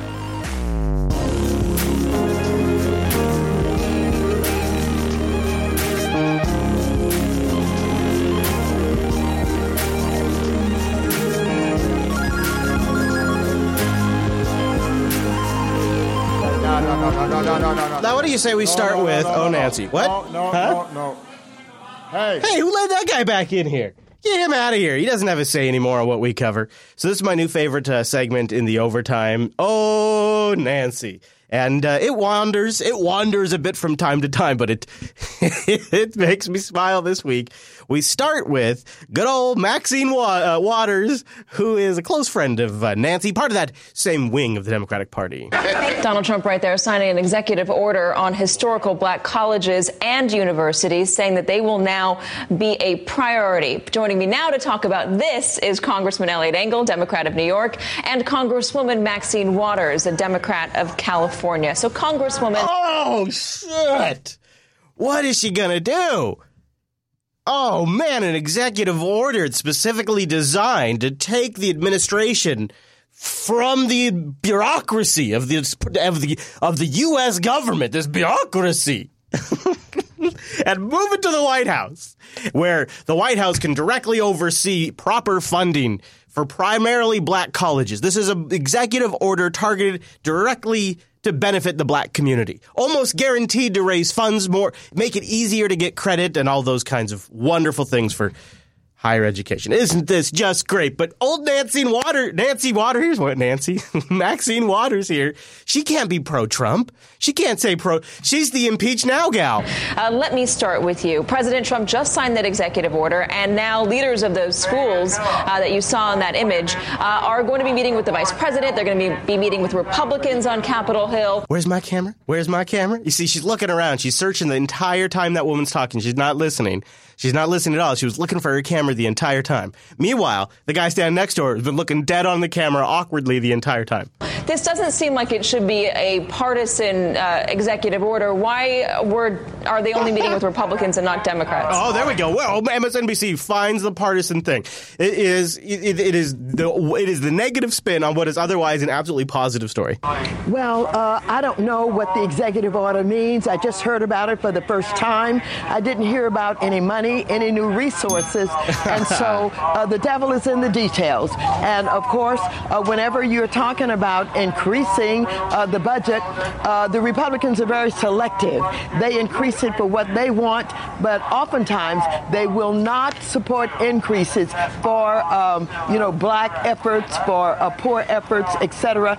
Which is specifically what they're doing right now. As a matter of fact, I'm so worried that the president is proposing a $54 billion budget for the Defense Department, and he's talking about taking it out of the hides of all of these other programs that need money so desperately. So I don't know what this executive order is. I certainly will be trying to dissect it. Yeah, sure you will. And see what it really means. So far, what we do know about it is that it's going to move an initiative to assist HBCUs from the Education Department into the White House, basically giving the White House more oversight into that. Also, this background audio is so bad. It's so bad. Now watch Nancy Waters. I think this is my new favorite name for her.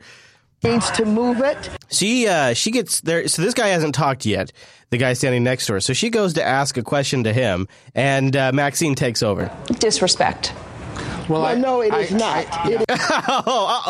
He still tries to answer. You not showing up to. Oh yeah, but by the way, the question is, hey Maxine, why aren't you going to go to the congressional address tonight? Why aren't you going to that congressional address? Say that you not showing up to this joint address, which is about the country more so than it's about the president, is the same sort of disrespect. Oh man. Well, no, it is not. It is absolutely not. Watch his face. And you cannot compare the two. This is ceremonial, and in this ceremony, people lie. She's been saying this over and over again on different networks. She's got a whole line ready to go. And look at the guy next to him. This old bat just keeps running her mouth. They smile, they shake hands, they hug each other, they honor the president. I'm not about any of that. I'm prepared to interact with the president only when he puts up his budget and his agenda that I'm going to have to fight. So she's only prepared to talk to Trump. What did she just say? When he puts up his budget and his agenda that I'm going to have to fight. So you're already preemptively planning to fight him, and the only time you're going to deal with him is when you fight him. So let's not talk about this ceremony. How are you ever going to not fight? In relationship to, public policy, real public policy. I don't choose to go. I don't choose to go. I don't choose to honor him. I've said that. Again, the question was not directed to her. And I won't be a part of the ceremony, and that's that. Speaking of shaking... Wait, I need my chance to talk. Let me talk. Let me say that... Come on now. Hold on. I haven't got a chance to talk. She ran her mouth. Speaking of shaking... Let me say that I will go. I will be there. I just will not be standing on the aisle. It goes on. It goes on for another 3 minutes, but she just... the audio is so bad that I'll leave it in the supporter sync if you want to watch the rest. Here's Nancy talking about President Trump's speech. All right. Yeah, what was that? Did you hear that? Did you catch that?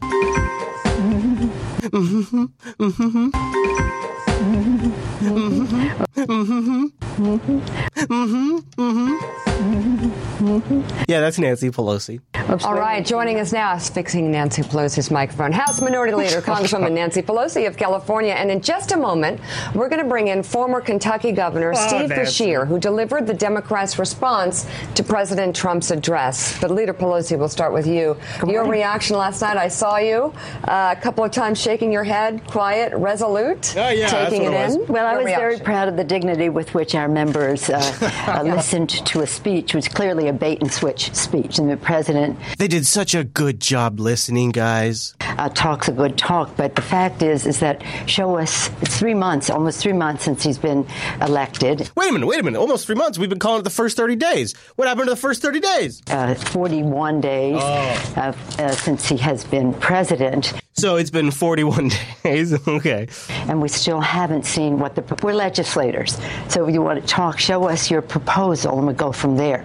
He hasn't had a proposal on jobs, on infrastructure, not even renegotiating NAFTA, which he promised. So there are many representations made, but not too much. Is there anything hopeful?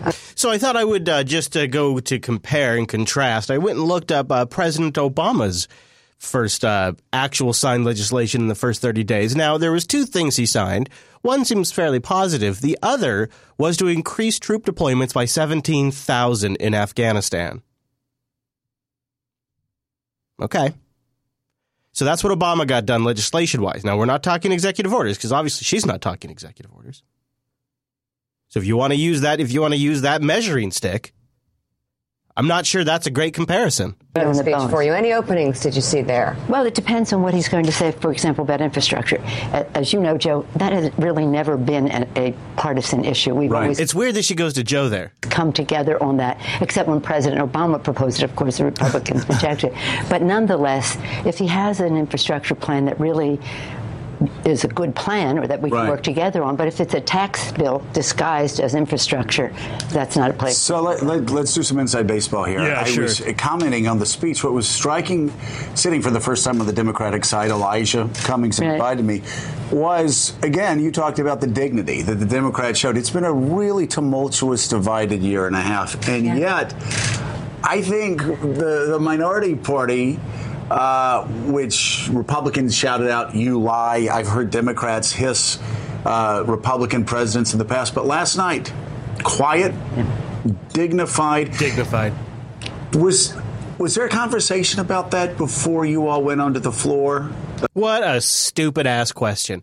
No, all of the women randomly, by chance, not all, but most of the women randomly by chance in the Democratic Party side showed up in white outfits. Just total accident, total chance. As far as how the caucus was going to be more respectful?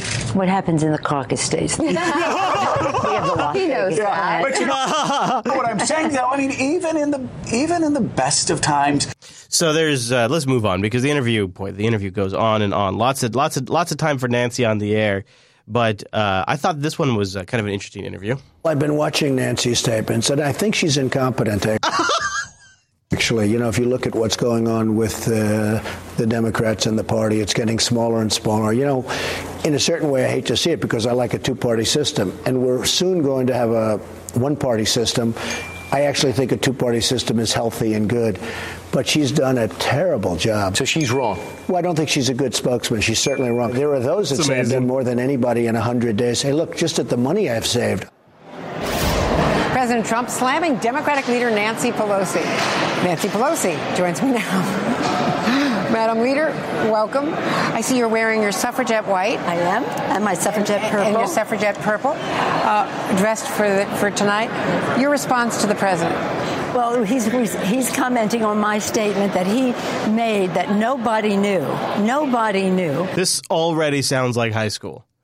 Well, he got upset because I said to Nancy, and then Nancy told Andrea, and Andrea told everybody on the TV that Donald Trump doesn't know what he's doing. How complicated health care legislation is. And what I said was, it reminded me of a Yogi Berra joke where Yogi Berra brings home a report card and his father has to sign it. And his father says, "Yogi, don't you know anything?" And he says, "No, I don't even suspect anything." That reminds me of President Trump. Yeah, I wonder why that would upset him. That's good, though. Then you got the new guy running the DNC. You're now seeing Republicans call for a special investigation of what happened in the run-up to the election. Goddamn McCain. Jeez. And I think there has to be an independent investigation. This here is Tom Perez, the new DNC chairman, the guy that's locking in the DNC establishment. I'm sure there's going to be lots of reform and improvements for the Democratic Party. Going to win a lot of elections with this guy. You can't have the Attorney General, who was out on the stump for the president, doing that investigation. That's disrespectful to all Foxes. He's out on the stump, huh? I mean, I'm not a Sessions fan, but out on the stump because he endorsed Trump early. That means he was out on the stump. To call it the Fox guarding the hen house. Oh, good. Getting the Fox guarding the hen house meme in there. And we have to make sure that it is fair and independent. If the tables had been turned and Hillary Clinton had won the presidency with the help of Donald Trump, or with the help of Putin, I confuse Putin and Trump because they're so similar. And the help of all this hacking. The Republicans, you know, how many Benghazi hearings did they have? 15? I mean, there would have been articles of impeachment filed already. Yeah, but what happened in Benghazi is actually a scandal. A leader of a sovereign country was murdered. We lost an ambassador. An ambassador died, okay? That's not something... When's the last time you heard about an ambassador dying? And so I hope that this independent investigation is done. And I'm glad finally to see some Republicans calling for it as well. Man, you know, it just really sucks because you'd love to see the new DNC leadership kind of step up and try to put all of this stupid Russia bullshit behind them. Nancy Pelosi sort of had a Jeb Bush moment. She kind of like, it wasn't full on Jeb, but she definitely had like a Jeb moment. You know what I'm talking about, right? You remember, right? So here's my pledge to you. I will be a commander-in-chief that will have the back of the military. I won't trash talk. I won't be a divider-in-chief or an agitator-in-chief. I won't be out there blowharding, talking a big game without backing it up. I think the next president needs to be a lot quieter, but send a signal that we're prepared to act in the national security interests of this country, to get back in the business of creating a more peaceful world. Please clap. And that's the moment his campaign died. You know, it's interesting. You can hear in that 20 seconds up to that moment why he didn't get any traction. The next president needs to be more quiet. I don't think that's what the electoral wanted. So let's go back to Nancy, because this is her semi-Jeb moment. Although this is worse in some sense because she just sort of rambles and repeats the same words and then starts prompting the audience for applause. Thank you very much. Oh, you're welcome. For your very, very generous recanting of what happened at the time. What? This is a historic opportunity for us, an opportunity of a generation, and we are not going to let it pass. Affordable Care Act will stand there with Social Security, with Medicare and Medicare. You take satisfaction in the role that Families USA played in all of this. We simply could not have done it without you. And we could not have done it without Barack Obama. When I called him that night to... And by the way, when I said we could not have done it without Families USA and without you, that is an applause line. For you. Frederick understood that. So, Frederick, good luck to you and congratulations to you. I look forward to continuing work with Families USA under your leadership. Thank you and congratulations. Applause line.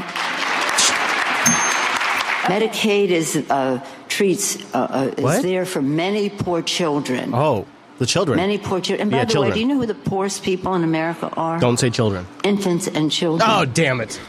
Infants and children. No, she did it again. The opioid epidemic and addiction and the rest. Yeah. Medicaid is there. In fact, don't take it from me. Oh, that's John Medicaid. Kasich, the governor of Illinois, said, Ohio. Thank God for Medicaid. So earlier she says Medicare, now she's gone to Medicaid. She said Kasich was from where did she say Kasich was from? The opioid epidemic and addiction and the rest.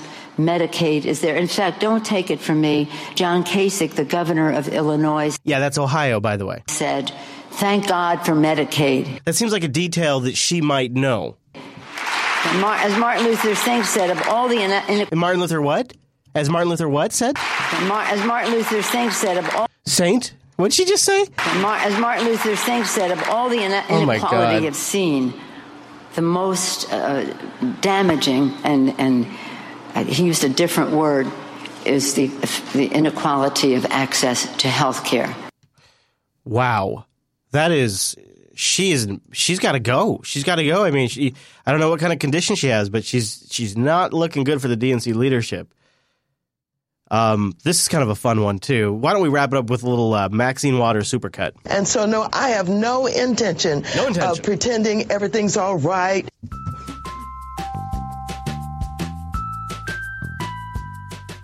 And my greatest desire is to lead him right into impeachment. I have not called for the impeachment yet. She was not ready yet to talk about impeachment. I'm ready to talk about it. We cannot continue to have a president who's acting in this manner. Well, I hope he's not there for 4 years. This is the most outrageous and ridiculous president that this country has ever had. He's done everything to show that he really doesn't have good values. I don't honor him. I don't respect him. him, and I don't want to be involved with him. No, I don't trust him. I don't believe him. I have no intentions of sitting down with him. There's nothing about him that I would want to be involved with. I'm not welcoming him. I won't rejoice in him being the president. I was never going to go to the inauguration. Oh, no, I won't go. Oh, no. I'm not going to sit down with him. I'm not going to go. I'm not going to pretend. Wrapping his arms around Putin. That's right. While Putin is continuing to advance into Korea. Korea? Yeah. Entangled with this Kremlin clan of his. I'm wondering, was there any collusion between him and Putin and between you and Hillary? This clan, this Kremlin clan, but to take over, all of these Soviet countries and take this new president who thinks he's a dictator. Well, let me just say this. Mike Priebus, your government tried to take away your constitutional rights. This is a bunch of scumbags. That's what they are. We bend over backwards to work with people. These are a bunch of scumbags. Secretary. Us fighting the power? Oh, yeah. There you go. Little montage of Maxine Waters. That's well done. That was a good one. Oh, geez. That concludes Oh Nancy. Now it could be Oh Nancy, Oh Maxine, and that new DNC guy. Perez.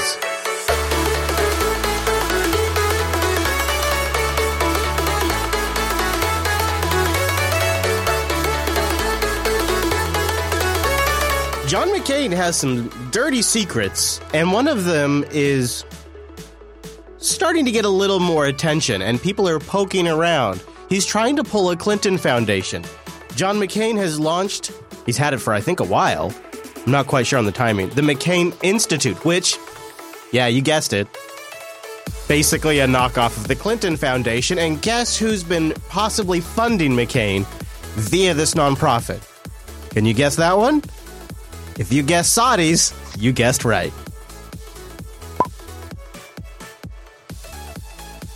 Senator John McCain getting testy today over questions about $1 million donation from the government of Saudi Arabia.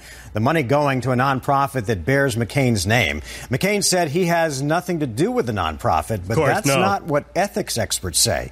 Bram Resnick has the story.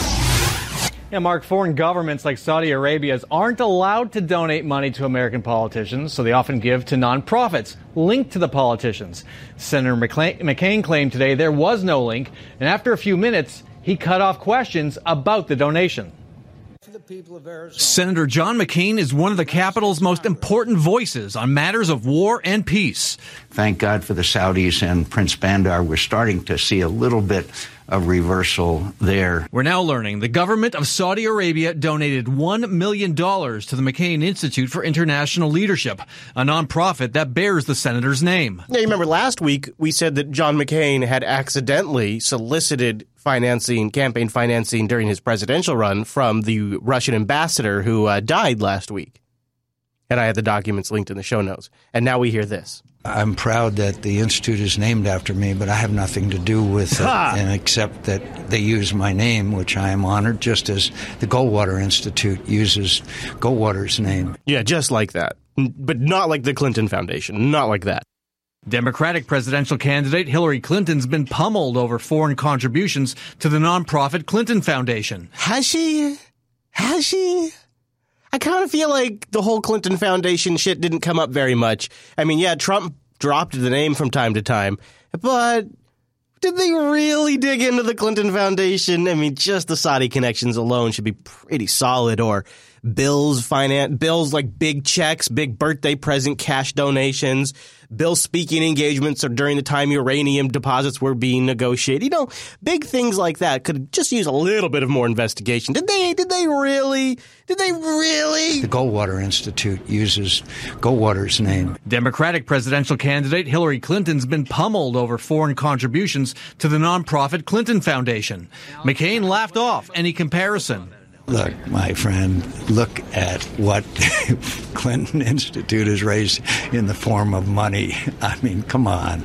There's no connection there. No connection. Government ethics watchdogs say there's a reason the McCain Institute is getting Saudi money. And anyone who's going to chip in $1 million or more to the McCain Institute is going to get John McCain's ear. McCain's positions on the Middle East largely square with Saudi Arabia's. This is in Saudi Arabia's interest to try to influence John McCain. Very much. Anybody who's been watching this show, even for maybe a month, knows that. I mean, that's obvious. McCain's Republican primary opponent, Kelly Ward, has questions about that influence. And with all the turmoil in the Middle East, I don't want any touch of impropriety that could... Oh, Kelly, you are so naive.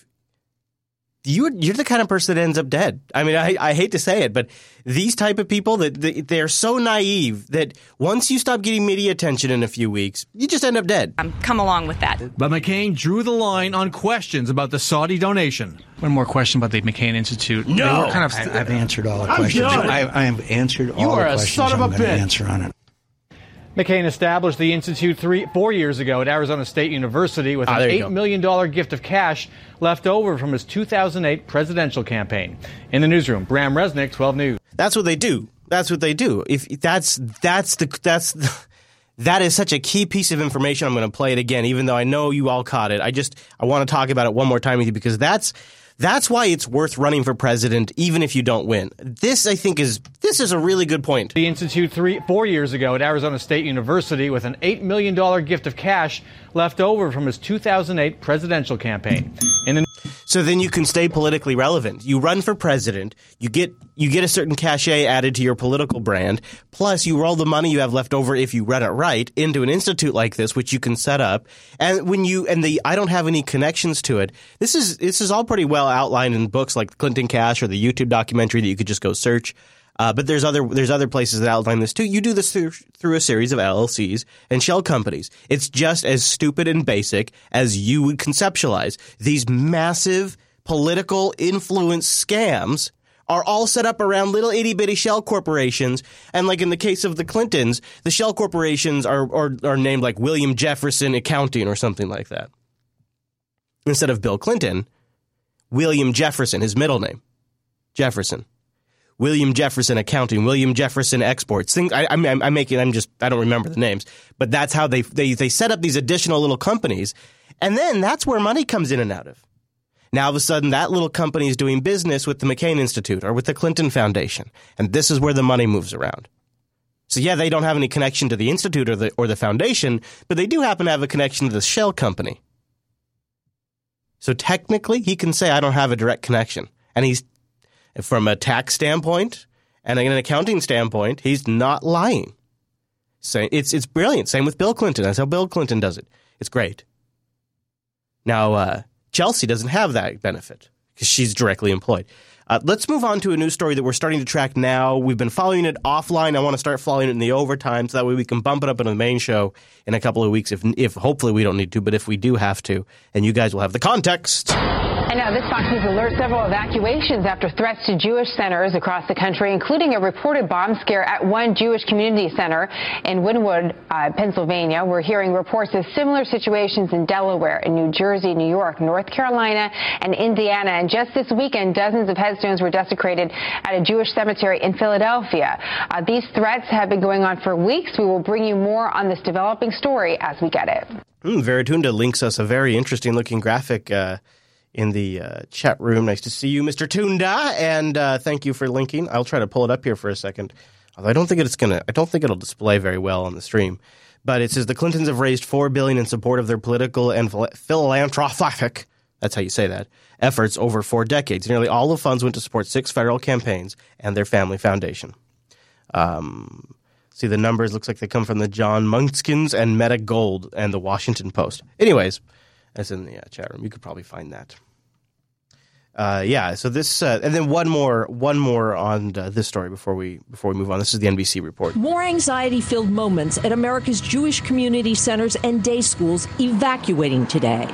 It was scary for everybody. I'm not going to lie, it's a horrible situation what's going on these days. Why would you lie?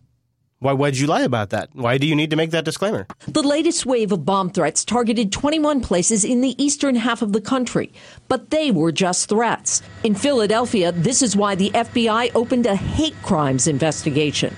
More than 100 headstones toppled at Mount Carmel Jewish Cemetery. Here, Mark Weissman, alone and with strangers, tried to summon superhuman strength to write the memorial of his grandparents, Arthur and Frida Stern. It had to be hatred, not specifically for them, but because of what religion they were.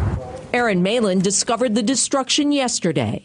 I hope it doesn't have anything to do with, the political environment in the country. But it's hard to say. These stones. Rabbi Adam Zeff says Was he asked about that? That sounds like he was asked about that. Listen to the way he's answering that. Because of it sounds like he's answering what religion they were. Aaron Malin discovered the destruction yesterday. I hope it doesn't have anything to do with, the political environment in the country. So I don't really like it when the reporter goes in with a specific agenda.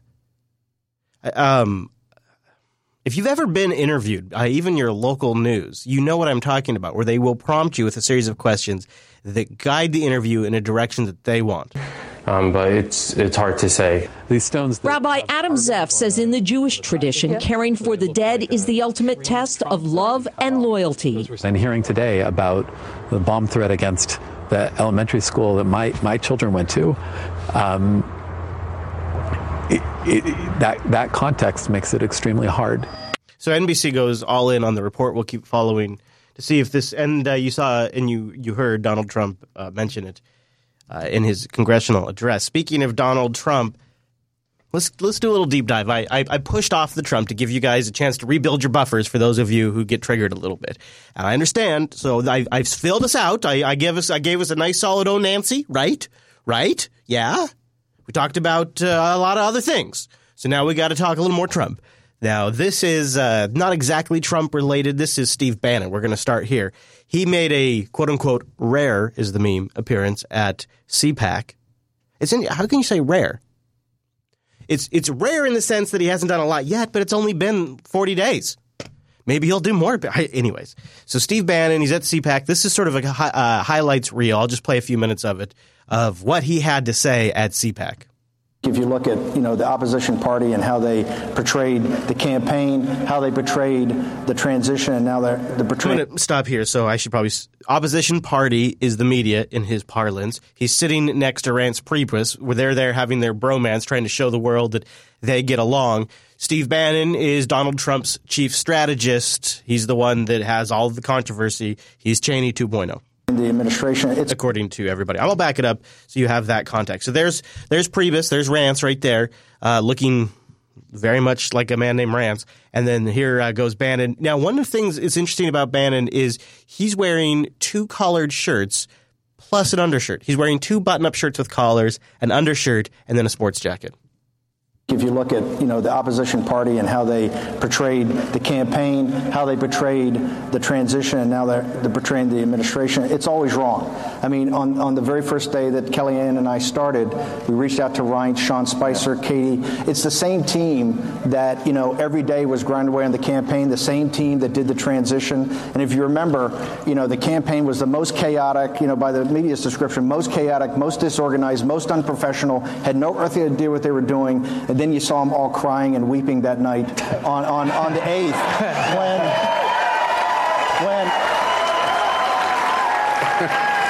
and the reason it worked is President Trump. I mean, Trump had those ideas, had that energy, had that vision that could galvanize a team around him of disparate. Look, we're a coalition. A lot of people think, have strong beliefs about different things, but we understand that you can come together to win, and we understood that from August 15th, and we never had a doubt, and Donald Trump never had a doubt that he was going to win. Yeah, I don't know about that, but he says several times in there, you can see he's a real Trump believer, that they have a team to grind out all of his promises. They're going to grind them out. All right. Very good, I suppose. This was a little telling. This is an interview with Trump's transportation secretary. To a joint session of Congress, President Trump talked about the need to fix America's crumbling infrastructure. Let's watch this. to launch our national rebuilding. I'm going to jump ahead a bit because we're good. Elaine Chao, Madam Secretary, good to see you. Thanks for being with us. Okay, Transportation Secretary, sorry. Oh, thanks for having me. Can you explain the public-private capital and how that's going to work? So Hannity's asking, how the hell are you going to fund $1 trillion infrastructure project? That's the question. You know, the needs of our nation to improve our infrastructure is so great. Oh, God. It's already going off the rails. That the federal government cannot assume the cost for all of it. Okay, I think she's starting to get there. So it behooves us as a nation to address the deteriorating infrastructure by thinking about new and innovative ways in which we can fund our infrastructure.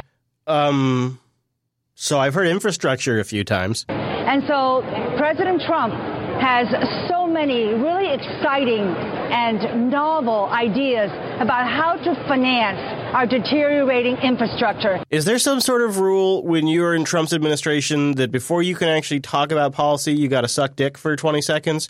Why is she just talking about nothing and now she's just complimenting Trump for his innovative ideas? So that once again, we will become more competitive in the worldwide environment. What is happening? So that America can be great once again. Sean, you got to bail her out, boy. So public-private partnerships are a very important part of financing, of a new way of financing our roads and bridges that are in disrepair. So she didn't explain anything, but she did say something about public-private financing. And are very dangerous. Can you explain that, he says? Basically, yeah, I will. Okay. So basically, we allow different kinds of money, private sector money, to come into the United States. I'm not saying foreign. Oh. To come and not Russian. Definitely not Russian. Definitely not Russian. To come into the United States. I'm not saying foreign. No. To come and fund, let's say, a bridge or a road, or it can be any kind of infrastructure. By the way, I should also add that the so not public roads? President's initiative on infrastructure will include probably energy, water, broadband. Sure. So it's not just roads and bridges. No, but it's privatize to build all the things. Infrastructure that will make our country more competitive going forward. So, Sean, you got to explain what's going on here. So public-private partnership allows private sector money to come into the economy. This is she's almost a parody. She seems like a Saturday Night Live skit. She seems like a parody of what a politician would be like. Sean, you got to step in. And fund public works. So far, right now, there are so many impediments to allowing private sector monies to come in. Sean! And we should do away with all those impediments. Sean, come on! Well, so maybe, if I'm hearing you properly, maybe what you're saying is that, for example, if a company were to rebuild a road, they might get their investment back by, say, having a toll on that road, and this way the taxpayers don't pay a penny. Lead the witness much there. They make a profit. It's a win-win, something like that? Yes, thank you for putting it that way. No, she did not. Did that just happen? Yes, thank you for putting it that way. Oh, man, Trump. Who did you nominate? Who is this woman? What is going on? What is happening? I thought this was a fascinating piece on CNN. This is, they're having a problem because, you see, it seems like every time they try to fact check the president or say something's not true, it ends up just amplifying his message. And gall darn it, they're sick and tired of that. And so Brian over there at CNN, their media analyst guy, has brought in somebody to psychoanalyze the news and tell us why CNN is acting as an amplifier for Trump's destructive messages. George, what have we been doing wrong trying to fact-check the president? Well, first of all, you do need the facts, but you need to know how to present those facts, because if you just negate what he's saying, you're going to just strengthen him. So remember, Richard Nixon said, "I am not a crook," and people thought of him as a crook. I wrote a book called Don't Think of an Elephant. It makes you think of an elephant. If you say, repeat what Donald Trump says and then negate it and say, no, and then you repeat what he says and say it's false, what you're doing is strengthening that, because in your brain, the neural circuits have to activate what you're negating in order to negate it, and that strengthens what you're negating. I've actually heard this before. I've never had audio of it. I think I've read it. So this is not – I want to play that part again because it's fascinating. So when you are debunking something, the brain has to activate a neuron for the thing and then activate a neuron to say it's false. So in some sense, you're creating more connections for that very thing. That is tremendously fascinating to me. No, and then you repeat what he says and say it's false. What you're doing is strengthening that, because in your brain, the neural circuits have to activate what you're negating in order to negate it, and that strengthens what you're negating. And I think the way Trump speaks plays directly into that. The way he repeats words, the way he says things, I think plays into that way of the way our brain is wired. Speaking of things that are playing into Trump's hands. Market loved it. That was President Trump on the stock market's performance since his election and today. The Dow hitting 21,000 for the first time ever. Investors seem to like what the president had to say last night. Lori Rothman is at the New York Stock Exchange to break it all down for us. It's like a party down there today, Lori. The folks are jubilant down here, Melissa. As you know, we had a pause leading up to today's huge session because investors are really concerned that Trump would drop the ball last night, and as you know, he just knocked it out of the park. He delivered and then some. So essentially, the traders here telling me that Trump really locked in his promises and reassured investors that the gains we've seen in the market since Election Day, something like 14.5% on the Dow alone, 2,600 plus points, are justified. So, hey, it's no holds bar. We're up over 300 points right now. Damn. It is crazy. Hey, buddy, how's it going over there, Mr. Not Chase? too bad. How are you? Good. I got I think 2 more things to get us the hell out of here. Nice. Well, I got a lot of other really good stuff in the overtime, including one of Russia Today's best clips I've ever seen them do in a while. They named, and you know what? Maybe I should just play this part. They name and shame some of these journalists that are coming on and doing commentary. And I thought this was kind of great because I've always wondered why they didn't actually be this aggressive. Meet John Schindler, former NSA officer and Naval War College professor, often guest on major outlets and speaking events, talking about, spy stuff. Known on Twitter as 20 Committee, his feed is a Klondike for conspiracy theories, where he either pushes surreal suggestions like this one, or believes he speaks to the intelligence community and claims Trump will die in jail, all presumably from the comfort of his hot tub with a cold one in his grasp. There's one problem, though. According to the 2014 Associated Press reporting, John Schindler was fired from the Naval War College for apparently sharing a picture of his intimate part with some woman who later put it on Twitter. Schindler himself tweeted that he severed his affiliation with the college, not citing the incident which led to that, and reportedly apologized for his behavior on the blog, but the apology has apparently been taken down.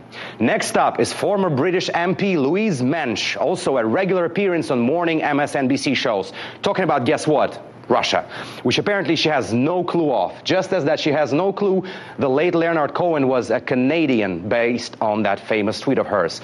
The Russia expert on MSNBC also wanted precision bombing raids on Russia, suggested that all major political campaigns in the United States, including that of Bernie Sanders, were financed by the Kremlin, and even suggested that Putin murdered Andrew Breitbart and the founder of this network.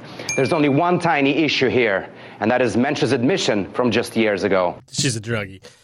So that was, I thought, kind of interesting. Just them actually calling out a few people on there.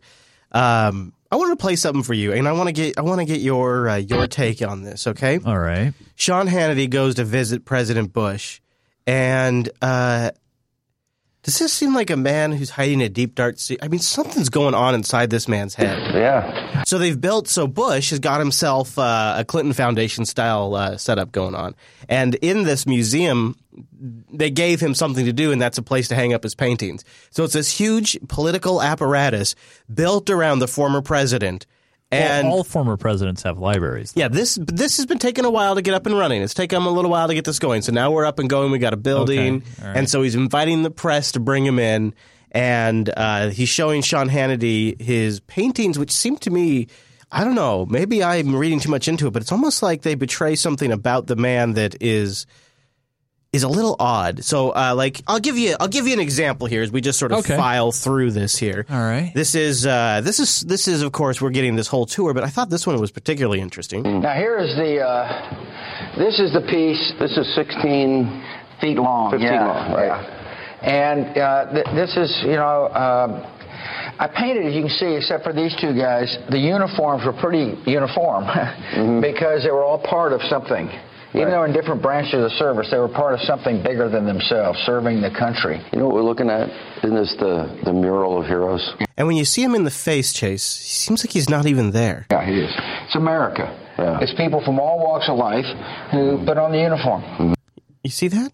It's like the band's not even there. Nah, I don't get that. And they volunteered to do so.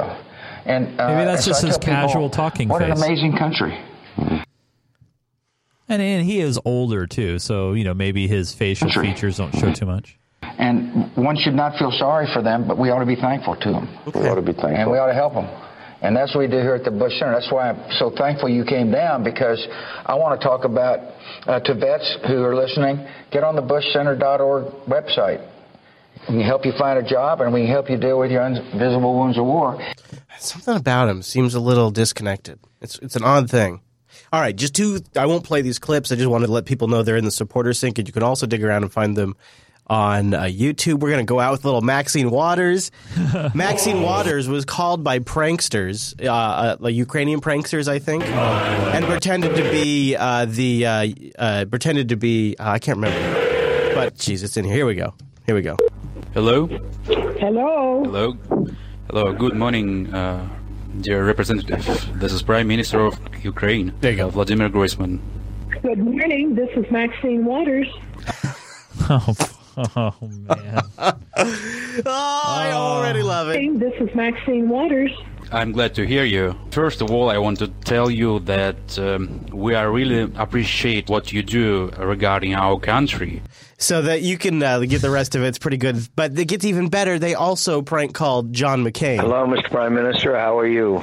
I'm good, thank you. Hello, dear Senator. How are you?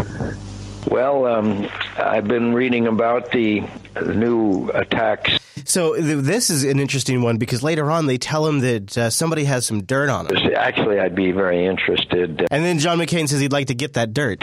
I thank you, Mr. Prime Minister, for the heads up.